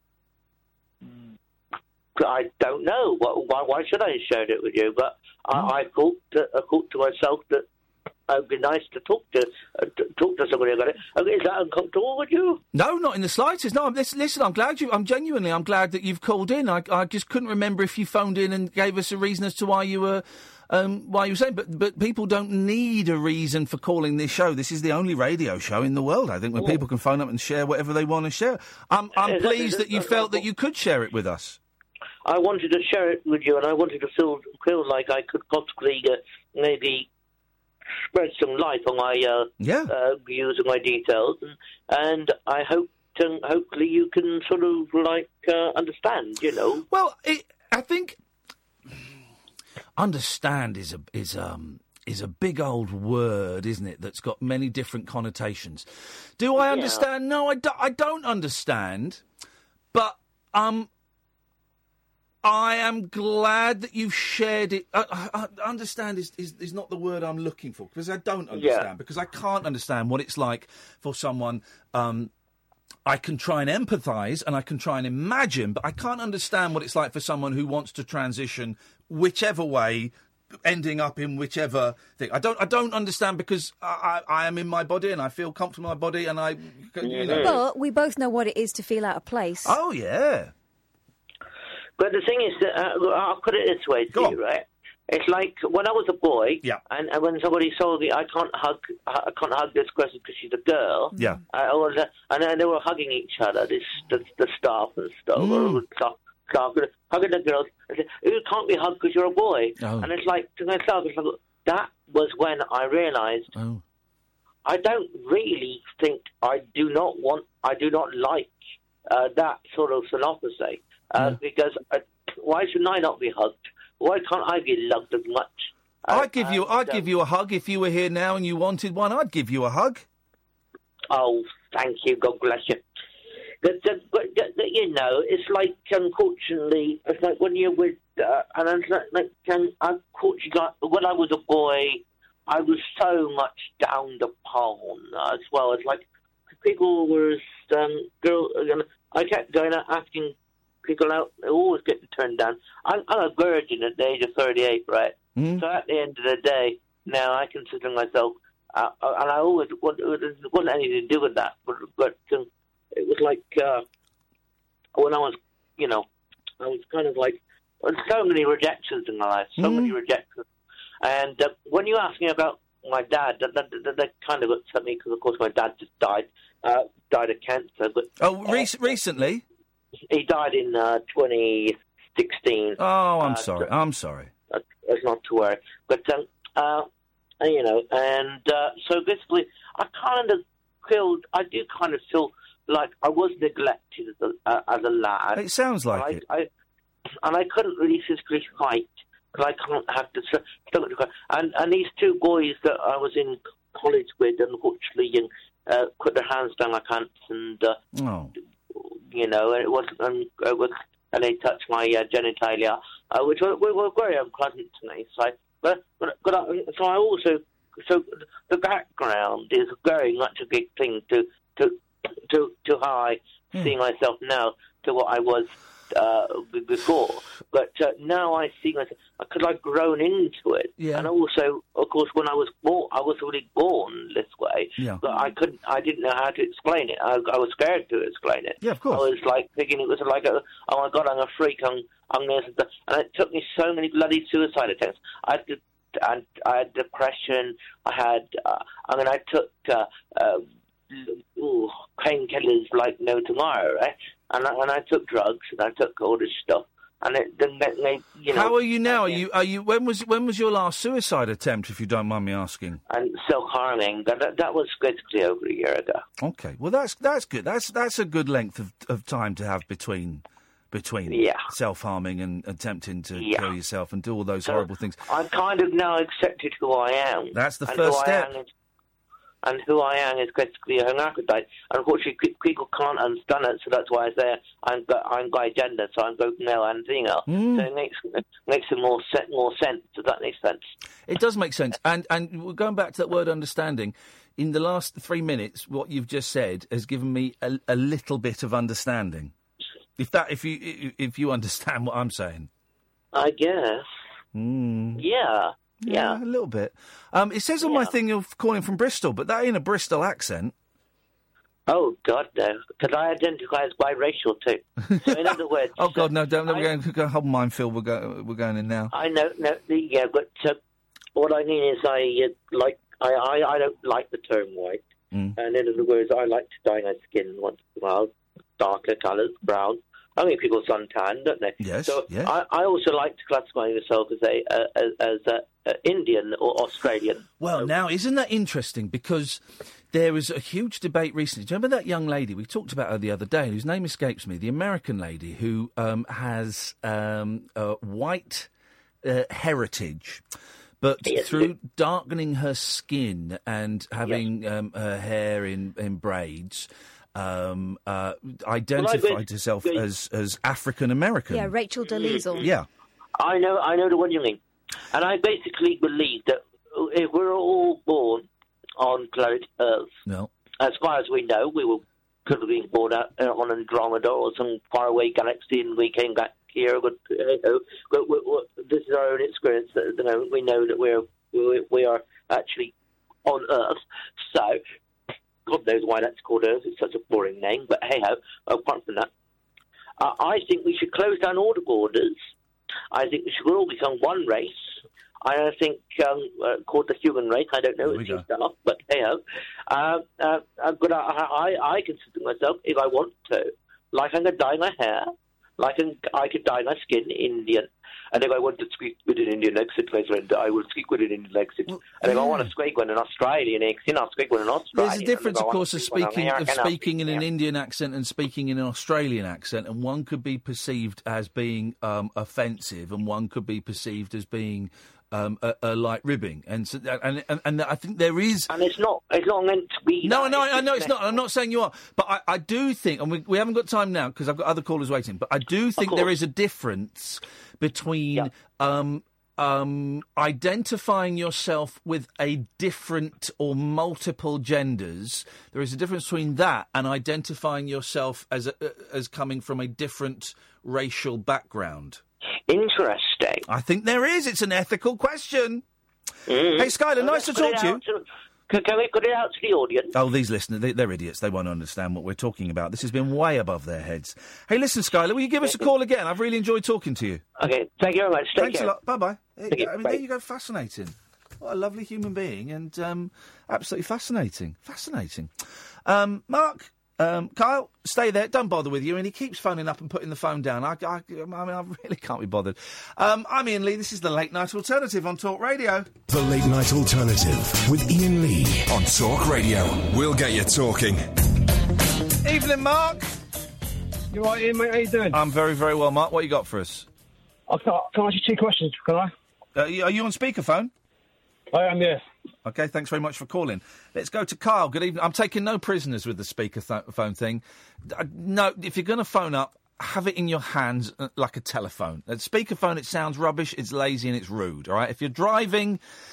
an exception, because I know we've got a lot of people that drive for a living, and I don't want them to lose money to phone us. That's different. But just because you're too busy to hold a phone in your hand, so you've got it there, or you've either got it on the table, or you've got it in front of you like that. Hold it up to your ear like a phone. Kyle wouldn't call me on speakerphone, would you, Kyle? No, because you would rap me on the knuckles. Hey, I tried to reply to your email the other day, but it bounced back. Oh, I don't know why. Because you're. I don't know why. But no. You're reading too much into stuff. Don't worry. Okay, no worries. Thank you. It bounced back, and I couldn't be bothered to make more than one effort. No. Sorry, that's fine. I was going to say thank you for even thinking about... Yeah. I'm a nice guy, despite what Twitter is saying this evening. The backlash has well and truly started now. Anyway, Kyle, what do you have for us tonight? Well, I was going to say, I don't think I can follow that last call, because that was quite amazing. Some call, huh? Some call. This is really starting to evolve now. Doing the jungle, we talked about whether it was good for me, Catherine, personally, but also whether it would be good for the show, and it's paid off. The show now, Kyle, is the show that we always wanted to do, in that we've got lovely regulars like yourself and Jackie, and all these lovely regulars, but also we're getting... all forms of God's children calling in from all different, the audience has just increased, and it's wonderful, and we're having the time of our lives. So thank you, everyone. I was going to say fresh blood. Are you allowed to say that these days or not? You can say fresh blood, sure. Why the hell not? But no, so the thing was before, which was in my head, was about the things you've learned today. I learned lots of things today by somebody I think you know, and Catherine knows. Oh, who's this? The greatest, well, he was amazing, Mr. David Lloyd. Oh, where did you see David Lloyd?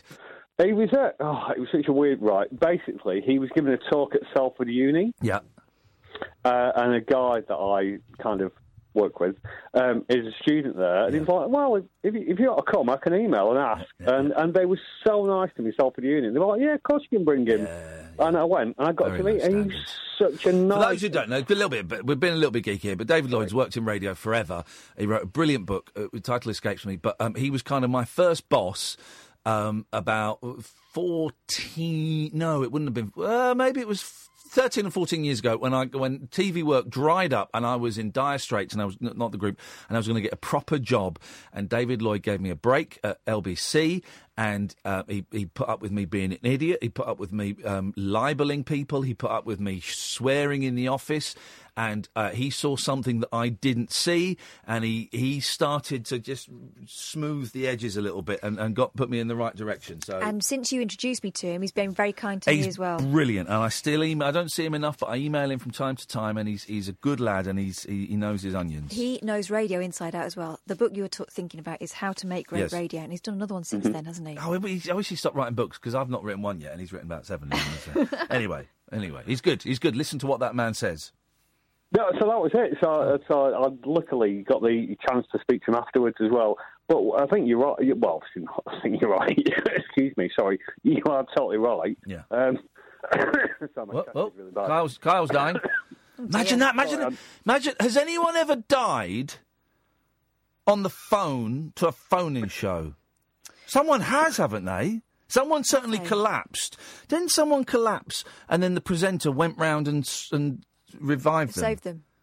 Wasn't Spendlove, was it? No, but it was someone like that. Someone must. 034. Don't Google it. 0344 499 1000. Kyle, always a pleasure, mate. Thank you very much indeed. Tony Scullion is obsessed. Why have a Twitter account if you don't like it? I say it many, many times to promote this show. It's a great way. I don't like it, Tony. I think it's full of arseholes and people that take things way too personally. But it's a great way of promoting the show, and it's a great way of promoting live shows and promoting the Rabbit Hole podcast. That's why I have it. Came very close to getting rid of it when I was in Australia, and I went into the jungle with 50,000 followers. I came out with 100,000 followers. I thought, well, it's a market for it's a tool for the radio show. I can tell these new 50,000 people, 20,000 are going to be sex bots, but I can tell them I've got a radio show. So very happy to do that. Let's go to Katie. Good evening, Katie. Oh, evening, Iain. Evening, Kath. Hiya, Katie.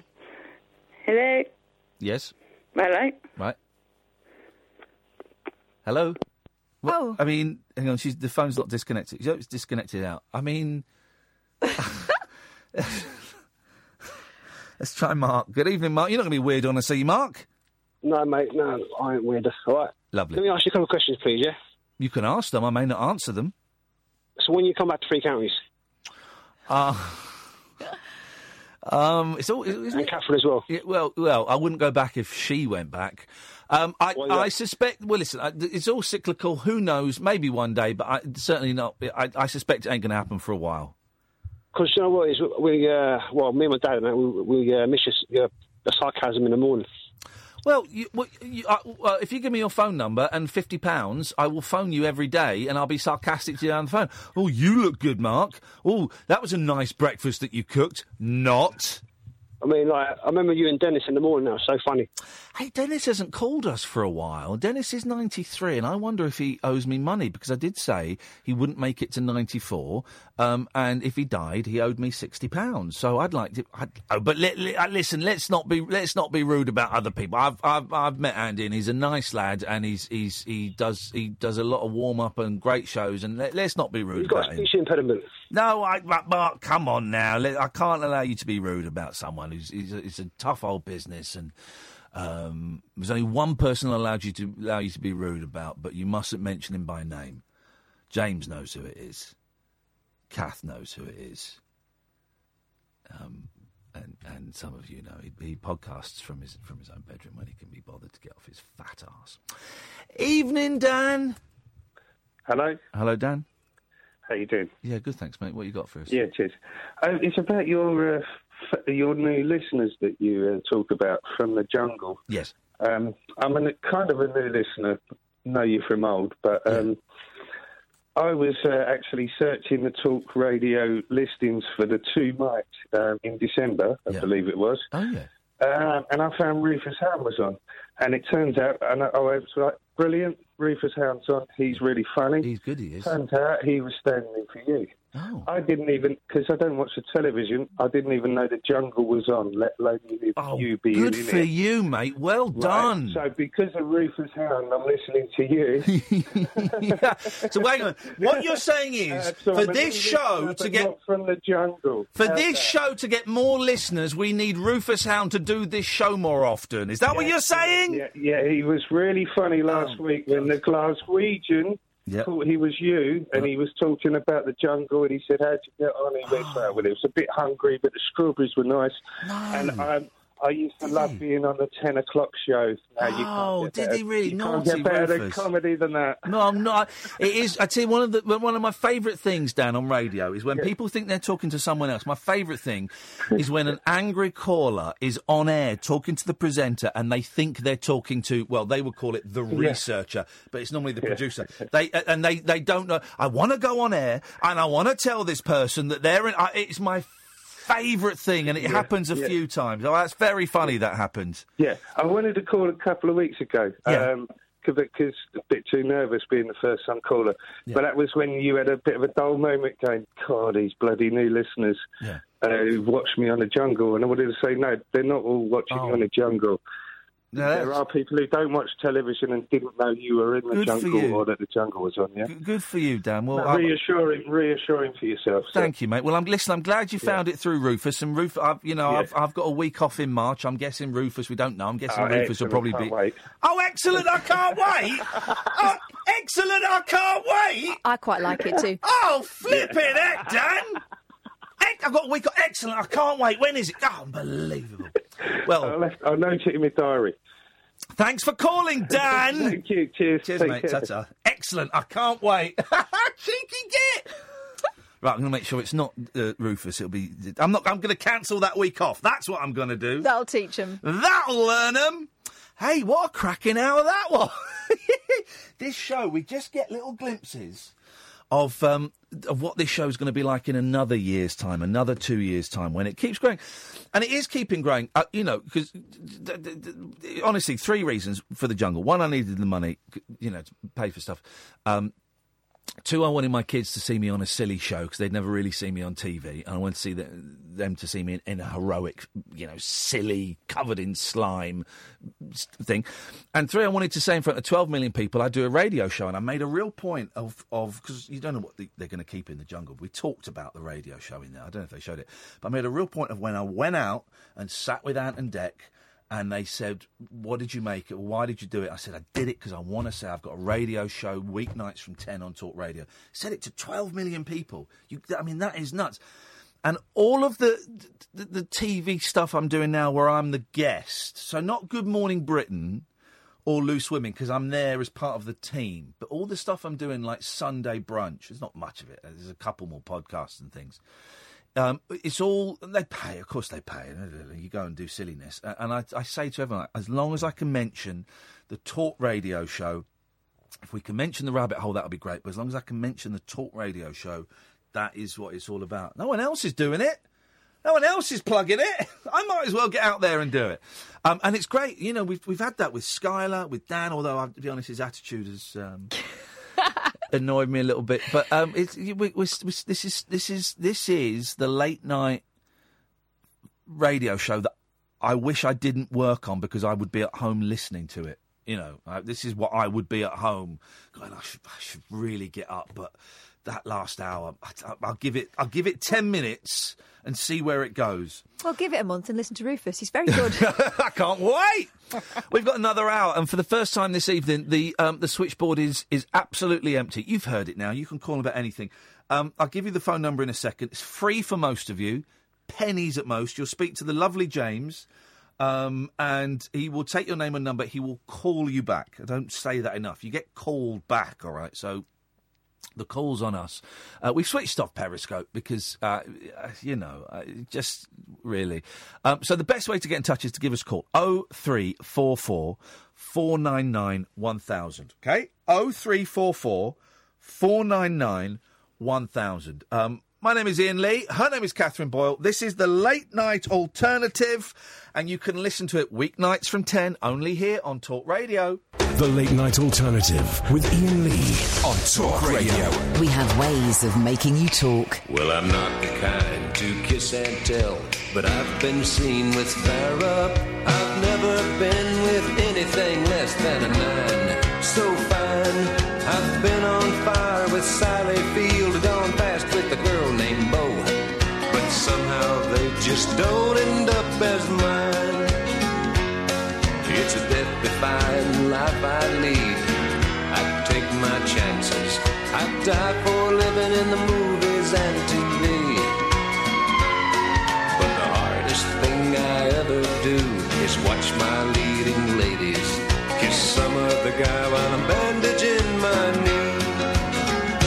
I might fall from a tall building, I might roll a brand new car, 'cause I'm the unknown stuntman that made Redford such a star.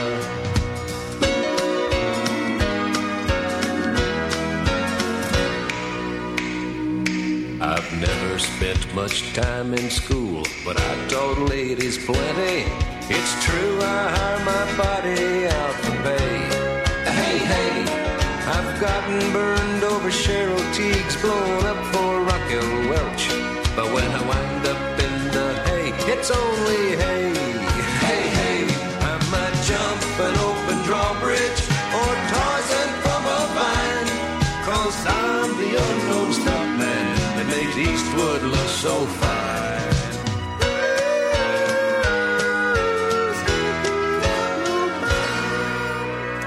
So, there's an image in the newspapers today, right, that I find really confusing. Oh. I'm going to show it to you. I find it confusing because I know her. Ah. It's Toff in her pants. I know it doesn't look like Toff. I had to read the name because it didn't look like Toff. But because that's been airbrushed to within an inch of its life. The photograph to which I refer. I find that so confusing.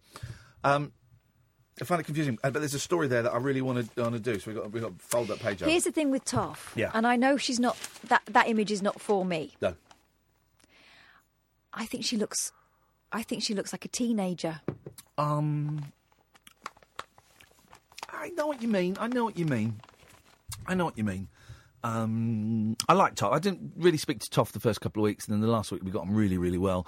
And then as soon as we're getting towards the end, I was thinking, oh, Toff's going to win this. She ain't never going to speak to any of us ever again. And I was right, and good for her. Why the hell not? But I like Toff a lot, and I shall always have a soft spot for Toff because she was so kind to me. Wacky Noel Edmonds, Wacky Noel Edmonds, guys. 0344 499 1000. By the way, is the phone number. And no calls on the switchboard, but that's fine. If you want to phone up and chip in, you can. You speak to James, he'll call you back, and then we'll put you on the air. We're here until 1 o'clock, and then it's Paul Ross at 1, and then at 5 o'clock it's James Max. It's the next couple of shows that are coming on. Wacky Noel Edmonds claims trees can talk to each other up to 50 miles apart. That's not that ridiculous. Do we know they can't? That's not that ridiculous. Their roots can go, not for miles, but their roots certainly stretch out very, very far. Someone told me once that an oak tree is as big underground as it is overground. That makes sense, doesn't it? Yeah. But with skeleton squirrels running on it. It's like the inverse. It's like a negative. It's like a tree negative with negative squirrels. The Knowles House party host, 69, says in Africa, bushes turn toxic when giraffes eat them and communicate to warn their tree pals. Well, that can't be true, otherwise there'd be no giraffes. Yeah. He said, it's just a fact. Well. It's known they do. They communicate with each other. Well, I don't dispute that plant life... Why shouldn't plant life communicate with each other? Just because it has no mouth doesn't mean it can't communicate with it. Why can't they? I suspect they can on a very high frequency or low, or on a frequency that we are interdimensionally, they can communicate. There is a very well-known bush in Zimbabwe which the giraffe like to eat, and when they nibble away at one bush, it turns itself toxic because it's being invaded, assaulted. That message is sent... Right, Google this. Zimbabwe toxic bush. Really? Really? Catherine, please. That message is sent away to all those bushes in the area. He also claims, we know this because he decided to attack online one of our listeners, Vaughan, because Vaughan had the misfortune to be negative and give himself cancer. Remember that? Remember when Vaughan gave himself cancer? By being negative. I can't find anything obvious under Zimbabwe toxic bush, but I did find this from Psychology Today. Yep. Question. And this is from 2014. Maybe it's the same thing that Noel read and he's been keeping it in his mind. Wacky Noel. Are plants entering the realm of the sentient? Oh. In 1900, the Bengali biophysicist... The what? Bengali. No. Bengali? Bengali. Yes. And botanist Jagdish Chandra Bose... Yeah. Taught that plants are not merely passive organisms lacking sense. Instead, they explore their environments and can learn and change their behaviour with purpose. Yep. Plants have an electrical nervous system, he claimed, that allows them to transmit information among their roots, stems, leaves and other parts. Sounds a lot like what Noel's trying to peddle there. Yeah. In the last couple of decades, botany's begun to catch up with these ideas, leading scientists to do some amazing questions. Are plants conscious? Do they have knowledge? Can they feel pain? In 1992, researchers discovered that tomato plants will produce certain proteins throughout their bodies when they are wounded. The speed of the response precludes the possibility of chemical signals. The plants are producing electrical signals to direct You're losing me slightly. Change to occur more quickly with more distant parts of the plant. Did you understand that, Ewan? Yeah, no. Are you on speakerphone? No. Right. Why do you keep phoning up, waiting on the line, then hanging up, and then phone up a bit later on? Because it's a little bit annoying. No, but the last time it wasn't me. My phone died, but I had it 2 times. People, my cousin, she rang you early on, and she keeps spamming me by doing phone calls. Just because it creates more work for an already, as I can see, already overworked team we've got here this evening. It just creates more work.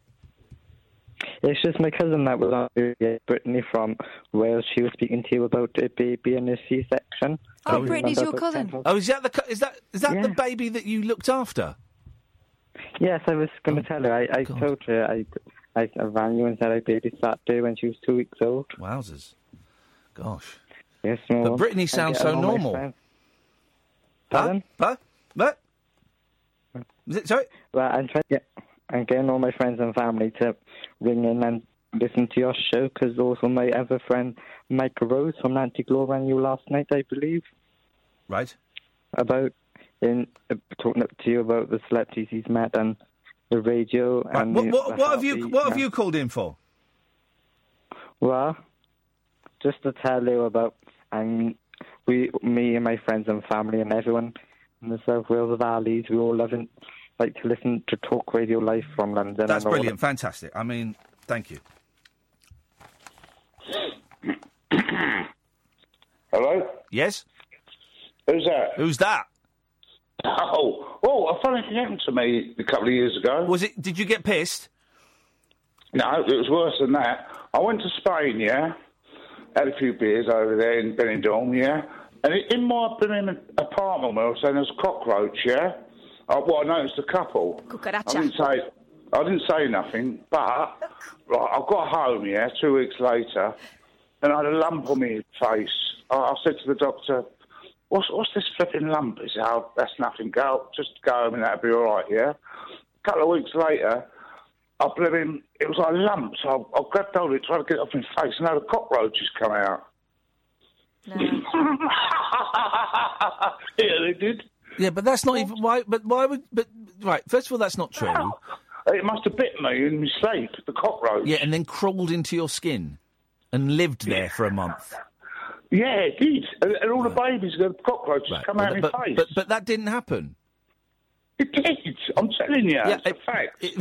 Right, okay. All right, he's a fact. He's telling us and it's a fact. He's so emphatic about it. It must be true. Sounds legit. It giggled though, wasn't it? Yeah, how you doing? My patience is wearing thin. Yeah, calves as castration. Thinner. Yep. Thinner. Yeah. Yeah, that's good. Okay. Well, no, that's not good. But I mean, it's nice to get words in this race for change. I've been waiting to get through. I can't even get through. It's too busy. No, you haven't. You phoned up about 45 seconds ago, and you came on the air about 40 seconds ago. No, I phoned up at 10 o'clock and it was doing chock-a-block. No. I asked. Yeah, I asked James. Yeah, I know you did. I asked James to say thanks very much, Andre. Maybe not tonight. No thanks. Yeah, exactly. And we do that. So if people call in every single day, we're now in a very luxurious position where I can say sometimes, ask them to call in tomorrow. Oh, thanks. Yeah. Oh, Ian, I've been doing some painting, and decorating around my house. Okay. But I need some brilliant wallpaper. Right. All right. Now, is that hard to hang? It's very easy to hang, and I think you should have another bottle of wine and go and do it. Yeah. What sort of wallpaper should I get? I think you should get one with a very complicated pattern that you have to match up. Yeah, okay. Well, I'll give it a whirl. It might be a bit of brain draining, mightn't it? A little bit of brain draining. Brain draining or training? Here we go. Ian? Yes, Andre. Is it going to be another pointless, spurious 30 seconds of words just falling out of your arse? No, I can't do no wallpapering. You know why? Why is that, then? I'm medical retired. OK, thank you very much indeed. He's medical retired, guys. He also claims, Noel Edmonds, illness comes from negative energy, and he says he only drinks positive water. Oh, God, he's still going on about that, is he? From a mountain or a spring. And Noel believes water talks to itself. He said, water can communicate. Oh, yeah, it's communicating with us. It's communicating with other water. And he added, I haven't got a problem with sheeple calling me crazy. What's sane? What's crazy? You're crazy, I'm saying. There you go, I'll tell you that. The claims are the latest by the Deal or No Deal star. He once said electro-smog is a bigger issue than climate change or AIDS. Now, that's interesting. They've spelt AIDS. capital A, lowercase IDS. Oh. That's incorrect, isn't Yes, it? It's because- all uppercase. Because it's... Autoimmune deficiency syndrome. Yeah. What are they thinking? What were they thinking, guys? 0344 499 1000 is the telephone number. This is the Late Night Alternative with me, Iain Lee, on Talk Radio. After hours amusement for anarchists, air hostesses, and jet-lagged Antipodeans. G'day, coppers. Can I crash on your floor? The Late Night Alternative with Iain Lee on Talk Radio. Tired, man. After the show last night, I went to a very swanky hotel. It took ages to check in. And Did it? It took about 20 minutes. And I was so tired because the guy was on the phone. There were other people behind the counter, but they said, this guy will serve you. And I stood there. And it was 20 past 1 in the morning, and I was up at 5. And I stood there very politely, and my patience was worn so thin, but and then it just took ages for this guy to do it. And he said, I've upgraded you to a room with a river view. And I said, well, like I just said, I'm leaving in less than 4 hours, but that's very kind of you. Would you like me to talk you through the facilities of the room? I said, dude, honestly, I'm going in there to sleep, and I'm getting up, and I'm going home, but thank you. They took £100 off my credit card, off my debit card, so that if I stole anything from the minibar, they could deduct it from that. Damn it. So I did have 2 £8 tiny tubs of Pringles and some chocolate and some Oreos. That's what I had. 0344 499 1000 is the telephone number. This was was online the other day. I don't quite understand this story. A couple converted this garage into an extra home and hid it behind a fake door. So it's like a garage that you'd get on the side or slightly away from a house. It's got like 2 doors, 2 garage doors. It's the width a little bit bigger than a small family car, and a roof, right? So they converted it into a house, but then they put a garage door in front of it so that it still looked like a garage. Like a screen, a fake front. The couple converted this garage into an extra home and hid it behind a fake door. Planners had ruled the semi-detached house must keep the garage to ease parking. Dr. Rita Hazala and Hamdi Al-Masri were convicted of illegal works after the up and over door was opened. Magistrates fined them each £770. The garage will have to be restored. Councillor Sheila Scott said, if you breach planning regulations and ignore us, we will not just go away. But that's not always true. Do you remember when someone mentioned 3 Counties, the local radio show we did, and there was a fella who had a mansion, and he had plans to extend it slightly and modernise it slightly. But basically, he just doubled the size of the mansion. And he didn't have planning permission. And he'd spent £1 million at least on it. And it was a big story because all the neighbours were like, this is outrageous. And the council were going... It's there now. It's there. It looks all right. He didn't have planning permission for that, but there's not really a lot we can do. And they let him get away with it. So I wonder if how that ended, because they chased him limply for a while, didn't they? Oh, the councils. Was it Luton Council? No, it would have been Mid-Beds. Those councils in the area were so fey. Really fey. I mean, you really wanted to... if you wanted to commit, something against the council bylaws, you would do it in one of those areas, because you'd get a strong email and someone coming on the radio saying, well, lessons have been learnt and this won't be happening again, and you get away with it. Here's what happened with me with Mid-Bedfordshire, when it was Mid-Bedfordshire rather than Central Bedfordshire. When I first started out as a journalist, you get access to the electoral roll online, and it was a big deal back then. Obviously, you could go to a library and do it, but... because we were the BBC, we had it online. Yeah. And I checked what you do. You check your own address first off to see if it works. Of course you do, mate. And there was us. Yeah. Me, my dad, my mum, my sister. And then Sandeep Boyle. Oh. But with our surname. Sandeep. So I rang the council to say this. And do you know what they said to me? Yeah. You are silly. Huh? Sorry? Huh? You are silly. You can't rely on those things. I went, what, the electoral roll? Wow. Yeah, and that's the way that was their attitude. We were talking about this guy the other day. Have you seen the pictures of Nick Nolte? No. Classic Nolte. This is how, whenever I picture Nick Nolte, it's not like in Down and Out in Bed. Well, it's not like Mother Night or one of his other. I love Nolte. 77 now. I'll show you the picture in a second. This is classic. He did this years ago. Classic Nolte. Hollywood star Nick Nolte looks like he's just crawled out of bed as he goes shopping in pyjamas.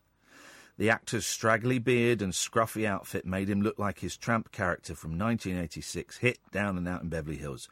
It's clearly real style for a 77-year-old in L.A. Look at that. I don't think they are pyjamas, but that's classic Nolte. It's got clashing plaids. That is classic. Whoa. We're not American. We don't call that plaid. He does. No, we don't call that plaid. We call that checked. Tartan. I call that checked. That top one's checked. That bottom one, it's a very loose tartan. All right, well.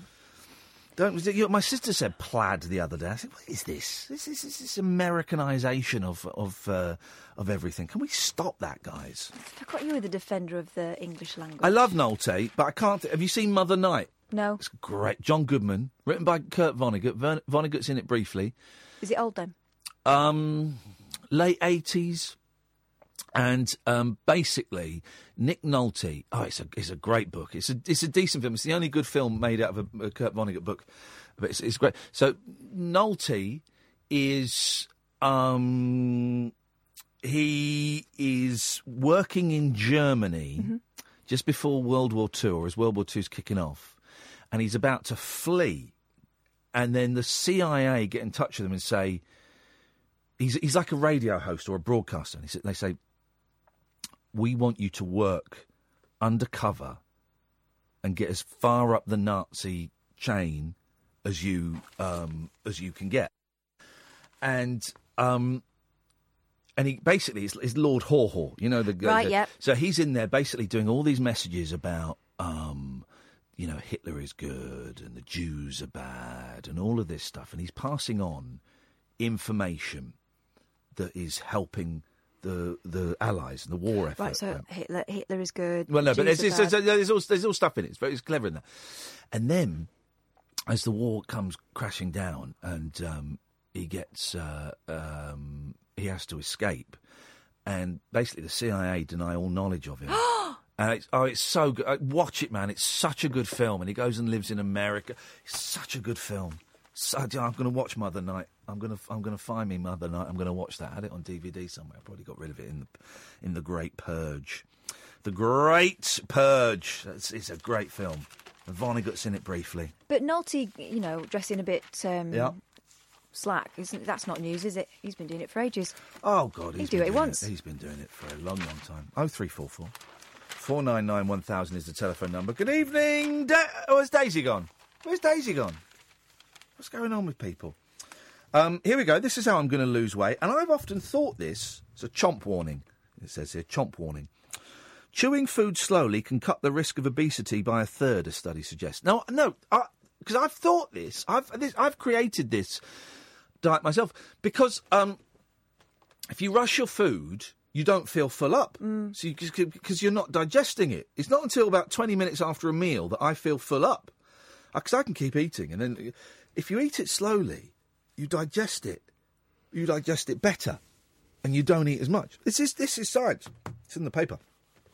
People who ate their meals at a normal rate, this might be bollocks, were 29% less likely to be dangerously fat than those who wolf down their nosh. Well, there's a phrase for it, and I can't think, is it cause and effect? That's not the right phrase, but those who ate... actually, that's bollocks. I read a thing once. You know Paul McKenna. You actually know Paul McKenna. I know Paul. I've not spoken to him for years, but I know. If Paul McKenna were to walk into this room now, we'd have a lovely conversation. Yes. I've read part of his book, How to Make Yourself Thin, or I Can Make You Thin, or something it's called. And he talked about how if you blindfold someone, and let them eat, sensual, they won't eat everything on the plate. They'll eat until they're full. Yeah. If you can see, you'll eat everything on the plate. Oh. And it's that thing of. So that's why he sort of advocates reducing plate size. Is there one in London, the Ninja restaurant? There's definitely one in Japan, and every time we go to Japan, I've only been 3 times, I forget to book it in advance. But basically... Oh, no, there's a dark restaurant. There's a blackout restaurant here and in New York.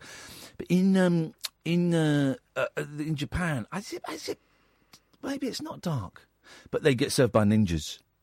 And you don't see them? No, you do. Just kind of sneak up on you. And Shut up. Yeah. It's supposed to be... Let me find the ninja restaurant. I'm sure...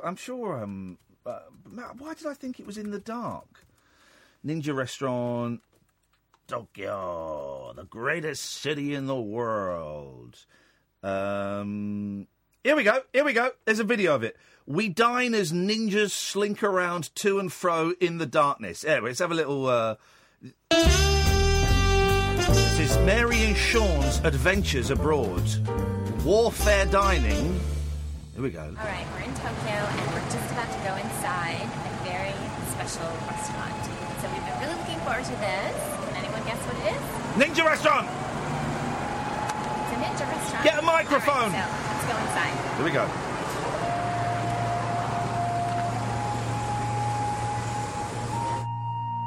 Ninja... I don't know what ninja means. I'm not an idiot. Ninjas are dangerous because of their abilities.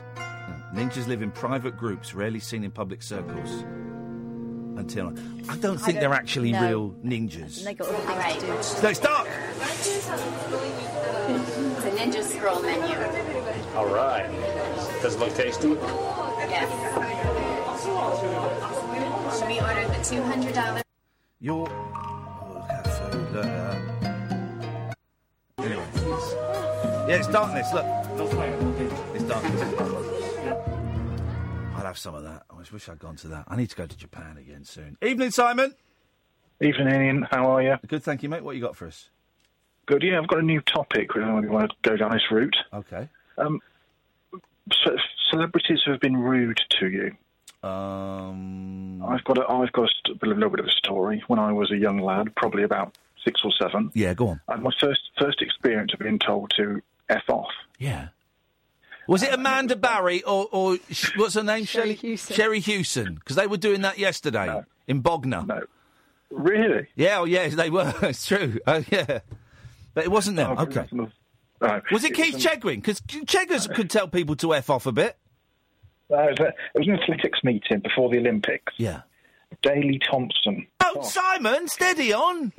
Go F off. Well, we know. You said it. It's a yellow card now, man. Sorry, I do apologise. Yeah, okay. So basically, all you kids will go F off. Yeah, we got that. Yeah, when you actually said it. Yeah, we got that. Bizarre because we were asking for his autograph. Yes. I was amazed, and then of course a couple of parents heard it. Yeah. And got involved with the conversation. With Did they have a word with it? Because if he'd have said that to one of my kids, I'd have been, "Oi, Thompson, you not only have you buggered up 2 ZX Spectrums for me, you're now having a go at my kids." Yes, those keypads tapping. Yeah. So I just wanted to know, any celebrity been rude to you ever, Ian? Yeah, Al Jardine from the Beach Boys. Thanks very much for calling. Al Jardine from the Beach Boys, yeah, rude to me. I'm never going to let that one go. Loads of celebrities have been rude to me. But primarily Al Jardine from the Beach Boys is the one that gets me, because I love the Beach Boys. And I even called him Mr. Jardine. Yeah. He didn't tell me to F off, though. Not with his words. No, I mean... do you want to see if Paul Ross wants to start half an hour early? Because I'm losing the will to live tonight. I tell you what we'll do. Last 30 minutes. James, rest your fingers. We'll take calls straight to air if anyone wants to play that. We'll take calls straight to air. So you'll call up 0344 499 1000. I will see you on the screen. I will put you through. I suspect we won't get many takers for that tonight as the calls have dropped off a bit, and that's absolutely fine. It's only another 30 minutes, and then Paul Ross comes on at 1. I'm Iain Lee. This is the Late Night Alternative on Talk Radio. The Late Night Alternative with that man, Iain Lee. There's no strangers here, just friends you haven't stalked on Facebook yet. Have never sent my picture to anyone who didn't request it. The Late Night Alternative with Iain Lee on Talk Radio. Yes. Pull straight to air for the last 30 minutes if you want, but there's no fuss if you don't mind. Me and Kath and my mate Simon went out. Simon I've not seen for ages. We went out for dinner. We went to Nando's. And we went into Nando's. There was a big old queue there. And I thought I heard them say, hang on a second, line 1, you're on the wireless. Hello? Yeah, you're on the air.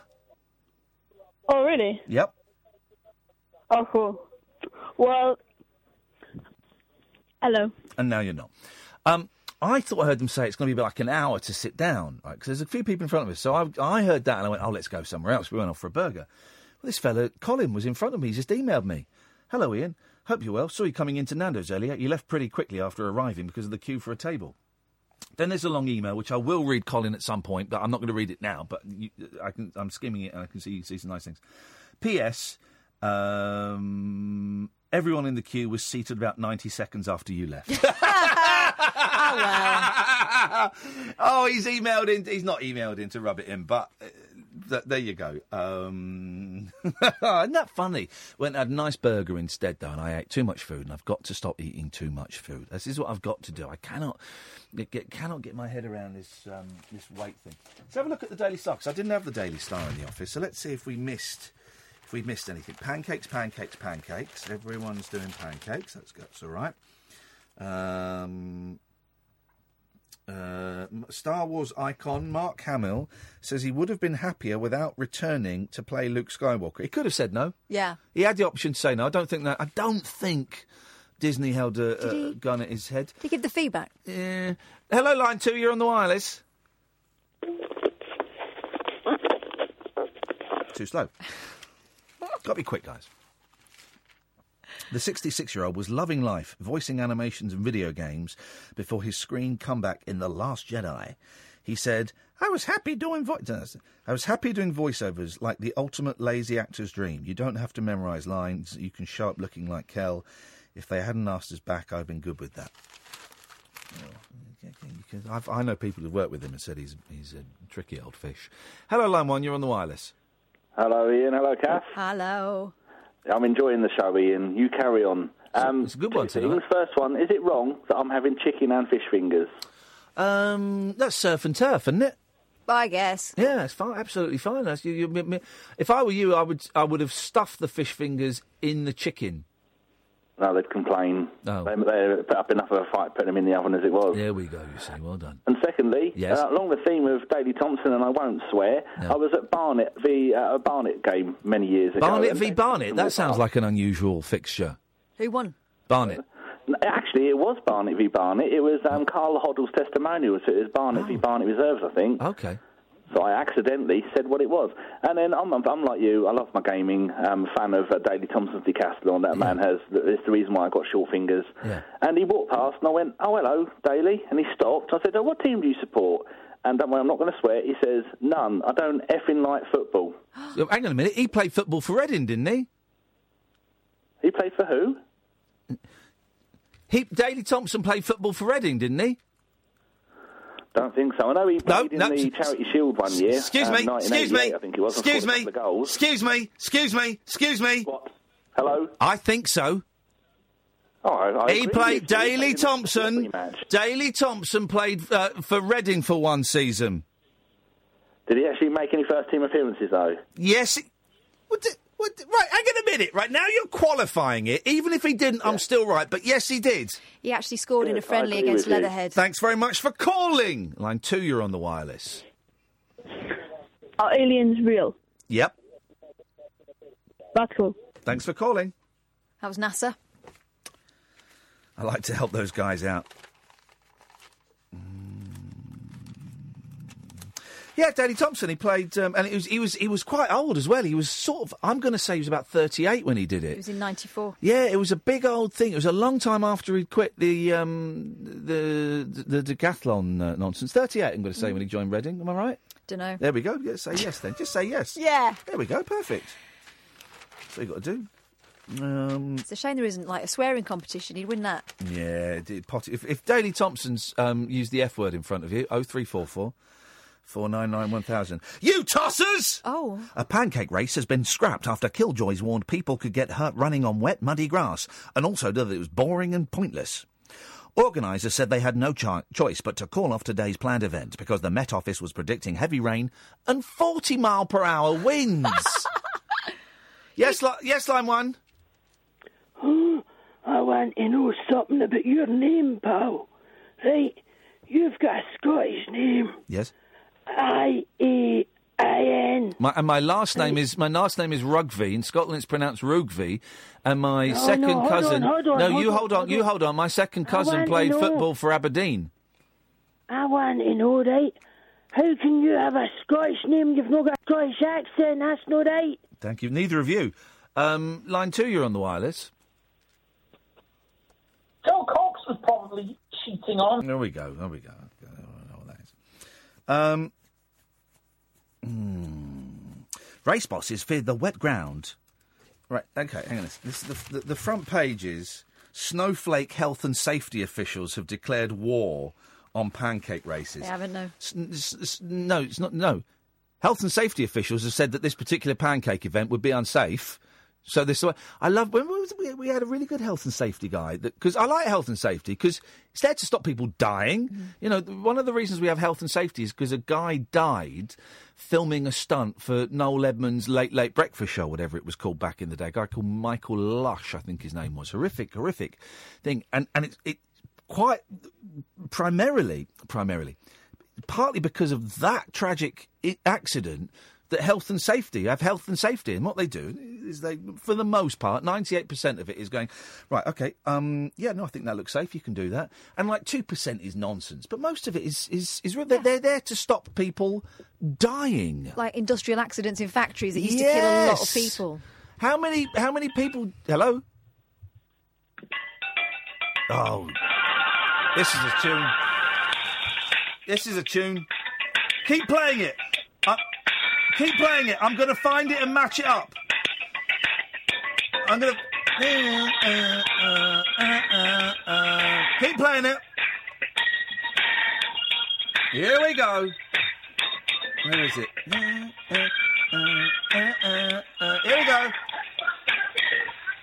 Here we go. Play this song. Right.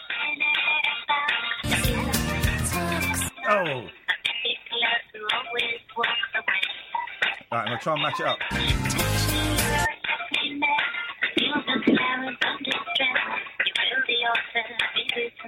I'm going to match it up. Here we go.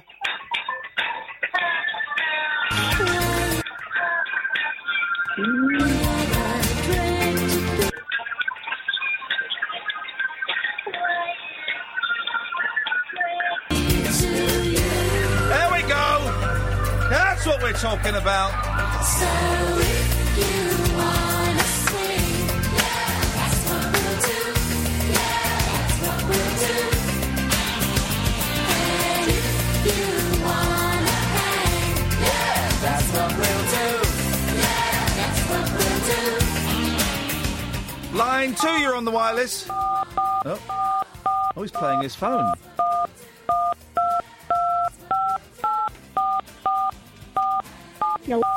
Hello? Can you...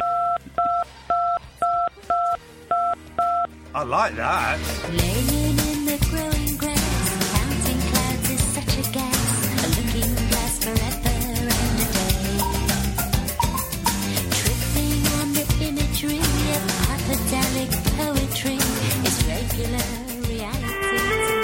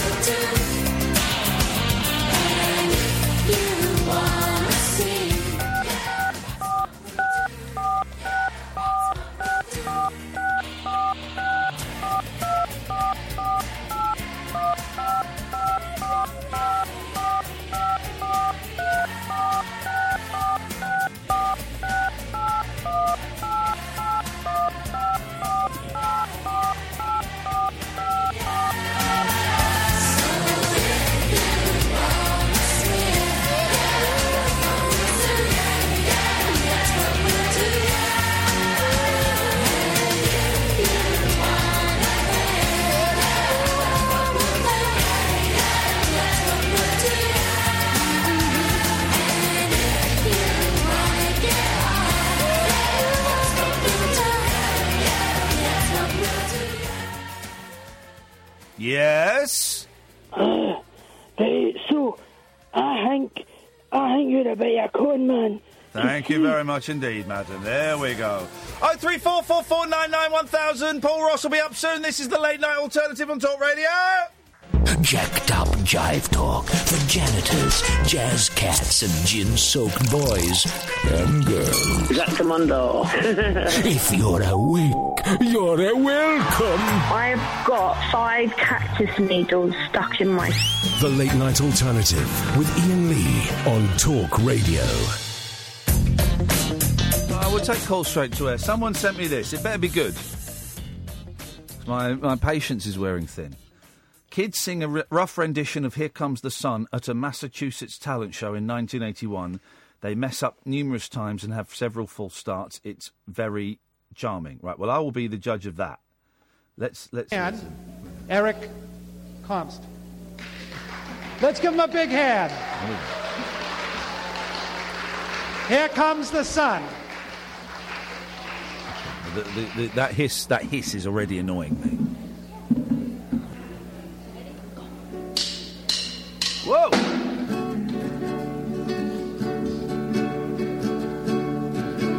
The sun, here comes the sun. What do you think I want to listen to that? We've got our own children. Awful. It's not charming. It's not the Langley Schools project. It's awful. I've not seen this programme, the new Love Island. What is it? Don't know. Danny Dyer's daughter will be given a second chance on reality TV with a place on Love Island. She was forced to pull out of Survival of the Fittest after dislocating her shoulder in a fall during its first episode on Sunday. The 21-year-old said she was absolutely gutted at having to leave the South African paradise after a day. But ITV2 bosses promised the Babe a spot on its sister show, Love Island. Wow. To make up for a disappointment, and Danny went on to tease after her exit, I hope this isn't the last you've seen of me. The shock offer risks sending her protective dad, Danny Dyer, the actor, into meltdown. Survival of the Fittest also involves dating, but it's meant to be more about a battle of the sexes in physical and mental challenges. But Love Island is about shagging.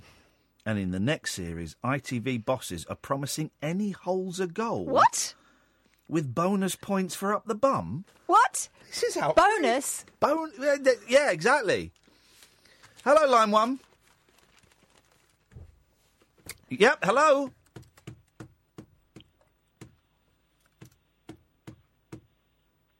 Hello. Okay, let's go to that kid that keeps calling up. Hey, son, how's it going?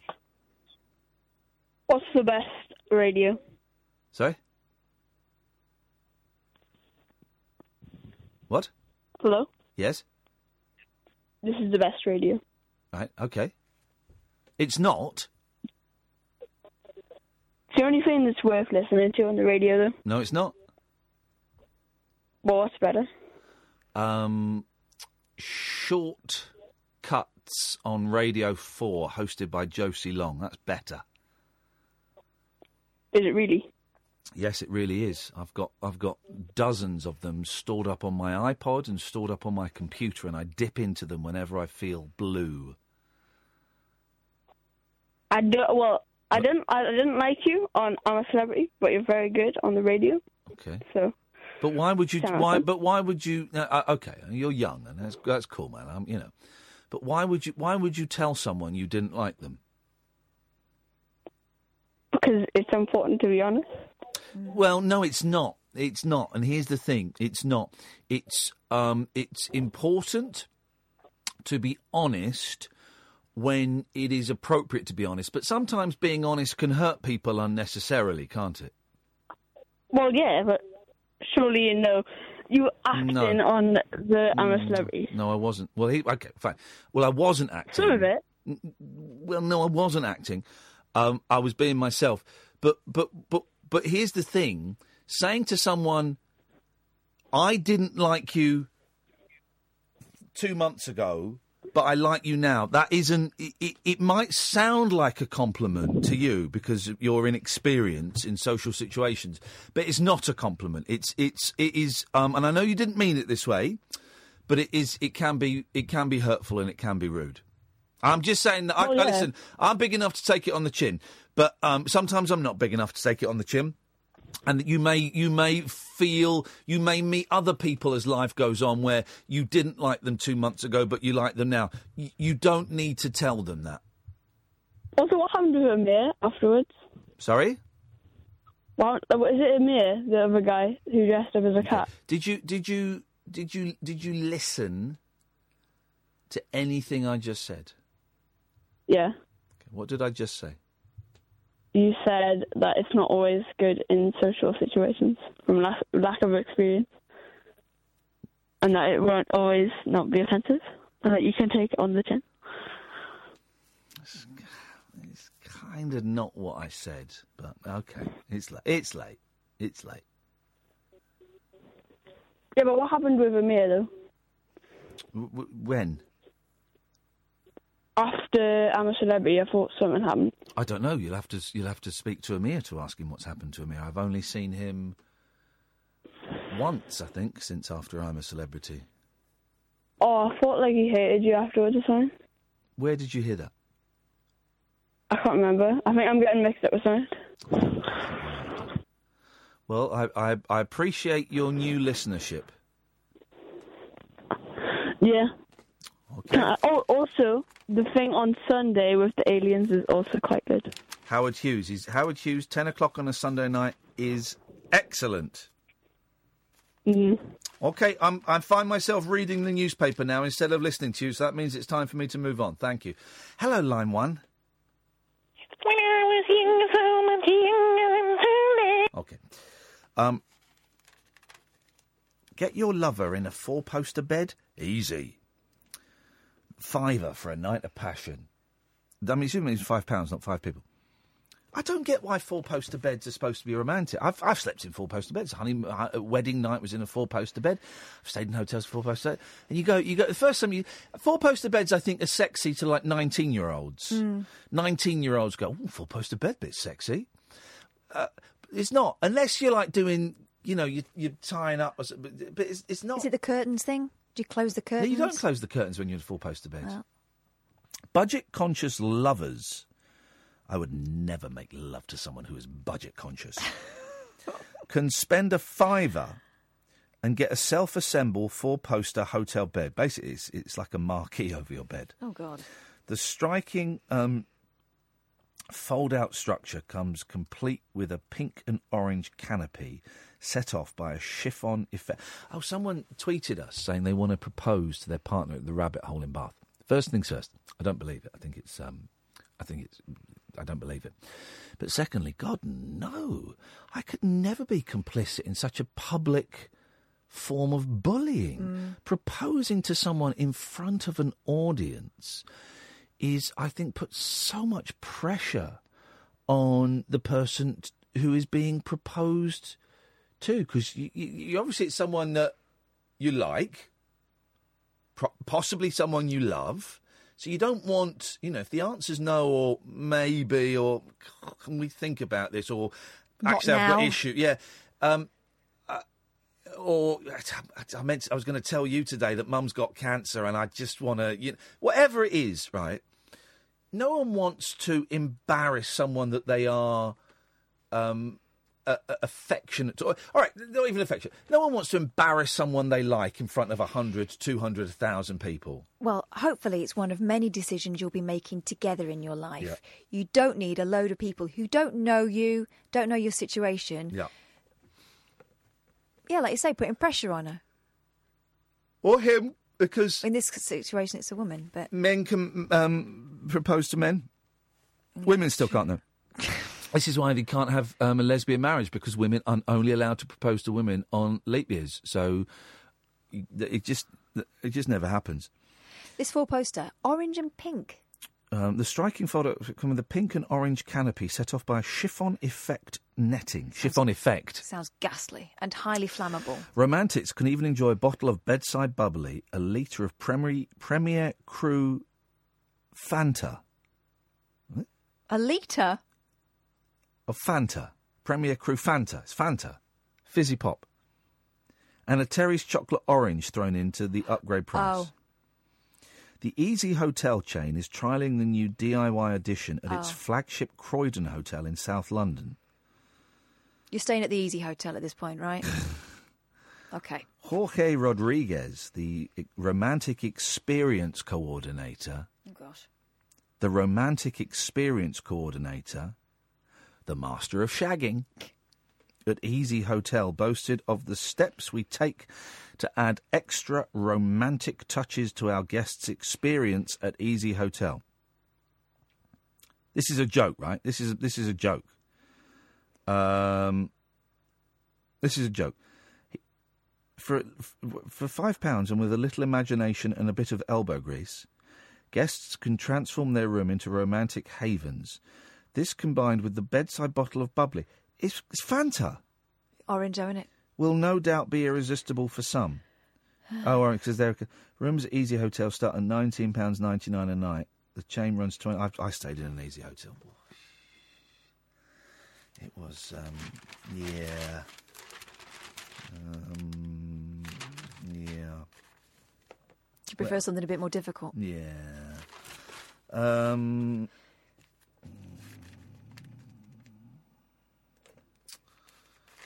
Just going through... I didn't get a chance to look at the Star before we came... Oh, there's bums everywhere. Bums, bums, bums. Bums are the new boobs. Alan Partridge is returning with the BBC Chat Show for the first time since 1995. And this annoys me because the BBC really ruined the press release. Because they said who it was written by. They said the name of the actress playing his sidekick. And they said Alan Partridge is played by Steve Coogan. No. What are you thinking? You put it out there that Alan Partridge and this... I don't know his sidekick's name on camera. Put it out not there. Lynn. No, it's not. Put it out like as a proper press release. Alan Partridge, because it started off great. Alan Partridge is returning to the BBC with his first chat show since his last one ended in disaster when he accidentally killed a guest. Right. And that was the opening line. I thought, oh, this is a great... And there's the third paragraph in the press release. It's great, isn't it? Come in, Paul. Third paragraph in the press release is then Alan Partridge is, of course, played by Steve Coogan. And they ruined it. Is this all part of the BBC now? They're not allowed to deceive, so you're not allowed to have any imagination. They ruined it. They deceive all the time. They pretend the one show's a current affairs show. I caught 10 minutes of it this afternoon. They're asking Mary Berry about dating apps. Hang on, That's guys. a fish 4 days old, Can that I show. just say, whoa, hang on a second. He loves them now. My I'm sure they're lovely people. My mother and I were on the One Show the other day, making a very powerful film. But that's the reason I've tuned in ever since. You've ruined my tea times. You have got... Isn't it funny how my bit of money and... everyone be quiet, please, guys. You've got 40 seconds, Paul, to sell your show. Why should the listeners carry on listening after 1 o'clock, Paul Ross? Pancake Day fills me with boredom, but we're crossing live to Liberal in Kansas, which since 1950 has competed with Olney and Buckinghamshire on pancake racing. They take it as a sport, and somebody wins. They did it at midday today, and it's called Liberal because they used to give away free water in the 1890s, and the people say, how liberal of you. Was it positive water, the water that Noel Edmonds drinks? He only drinks positive water. When he did his cosmic ordering? Yeah. I'm cosmic ordering an improvement in the One Show. Well, I'm hoping to be back there soon, Paul, and I will certainly be. Then I'll be watching. If you're the co-host, I'll be watching. Thank you very much indeed. Paul Ross is on at 1 o'clock. Thank you, Catherine. Thank you, James, dear listener. Thank you so much for putting up with this nonsense tonight. We'll be back tonight at 10. Until then, from us, ta-ta!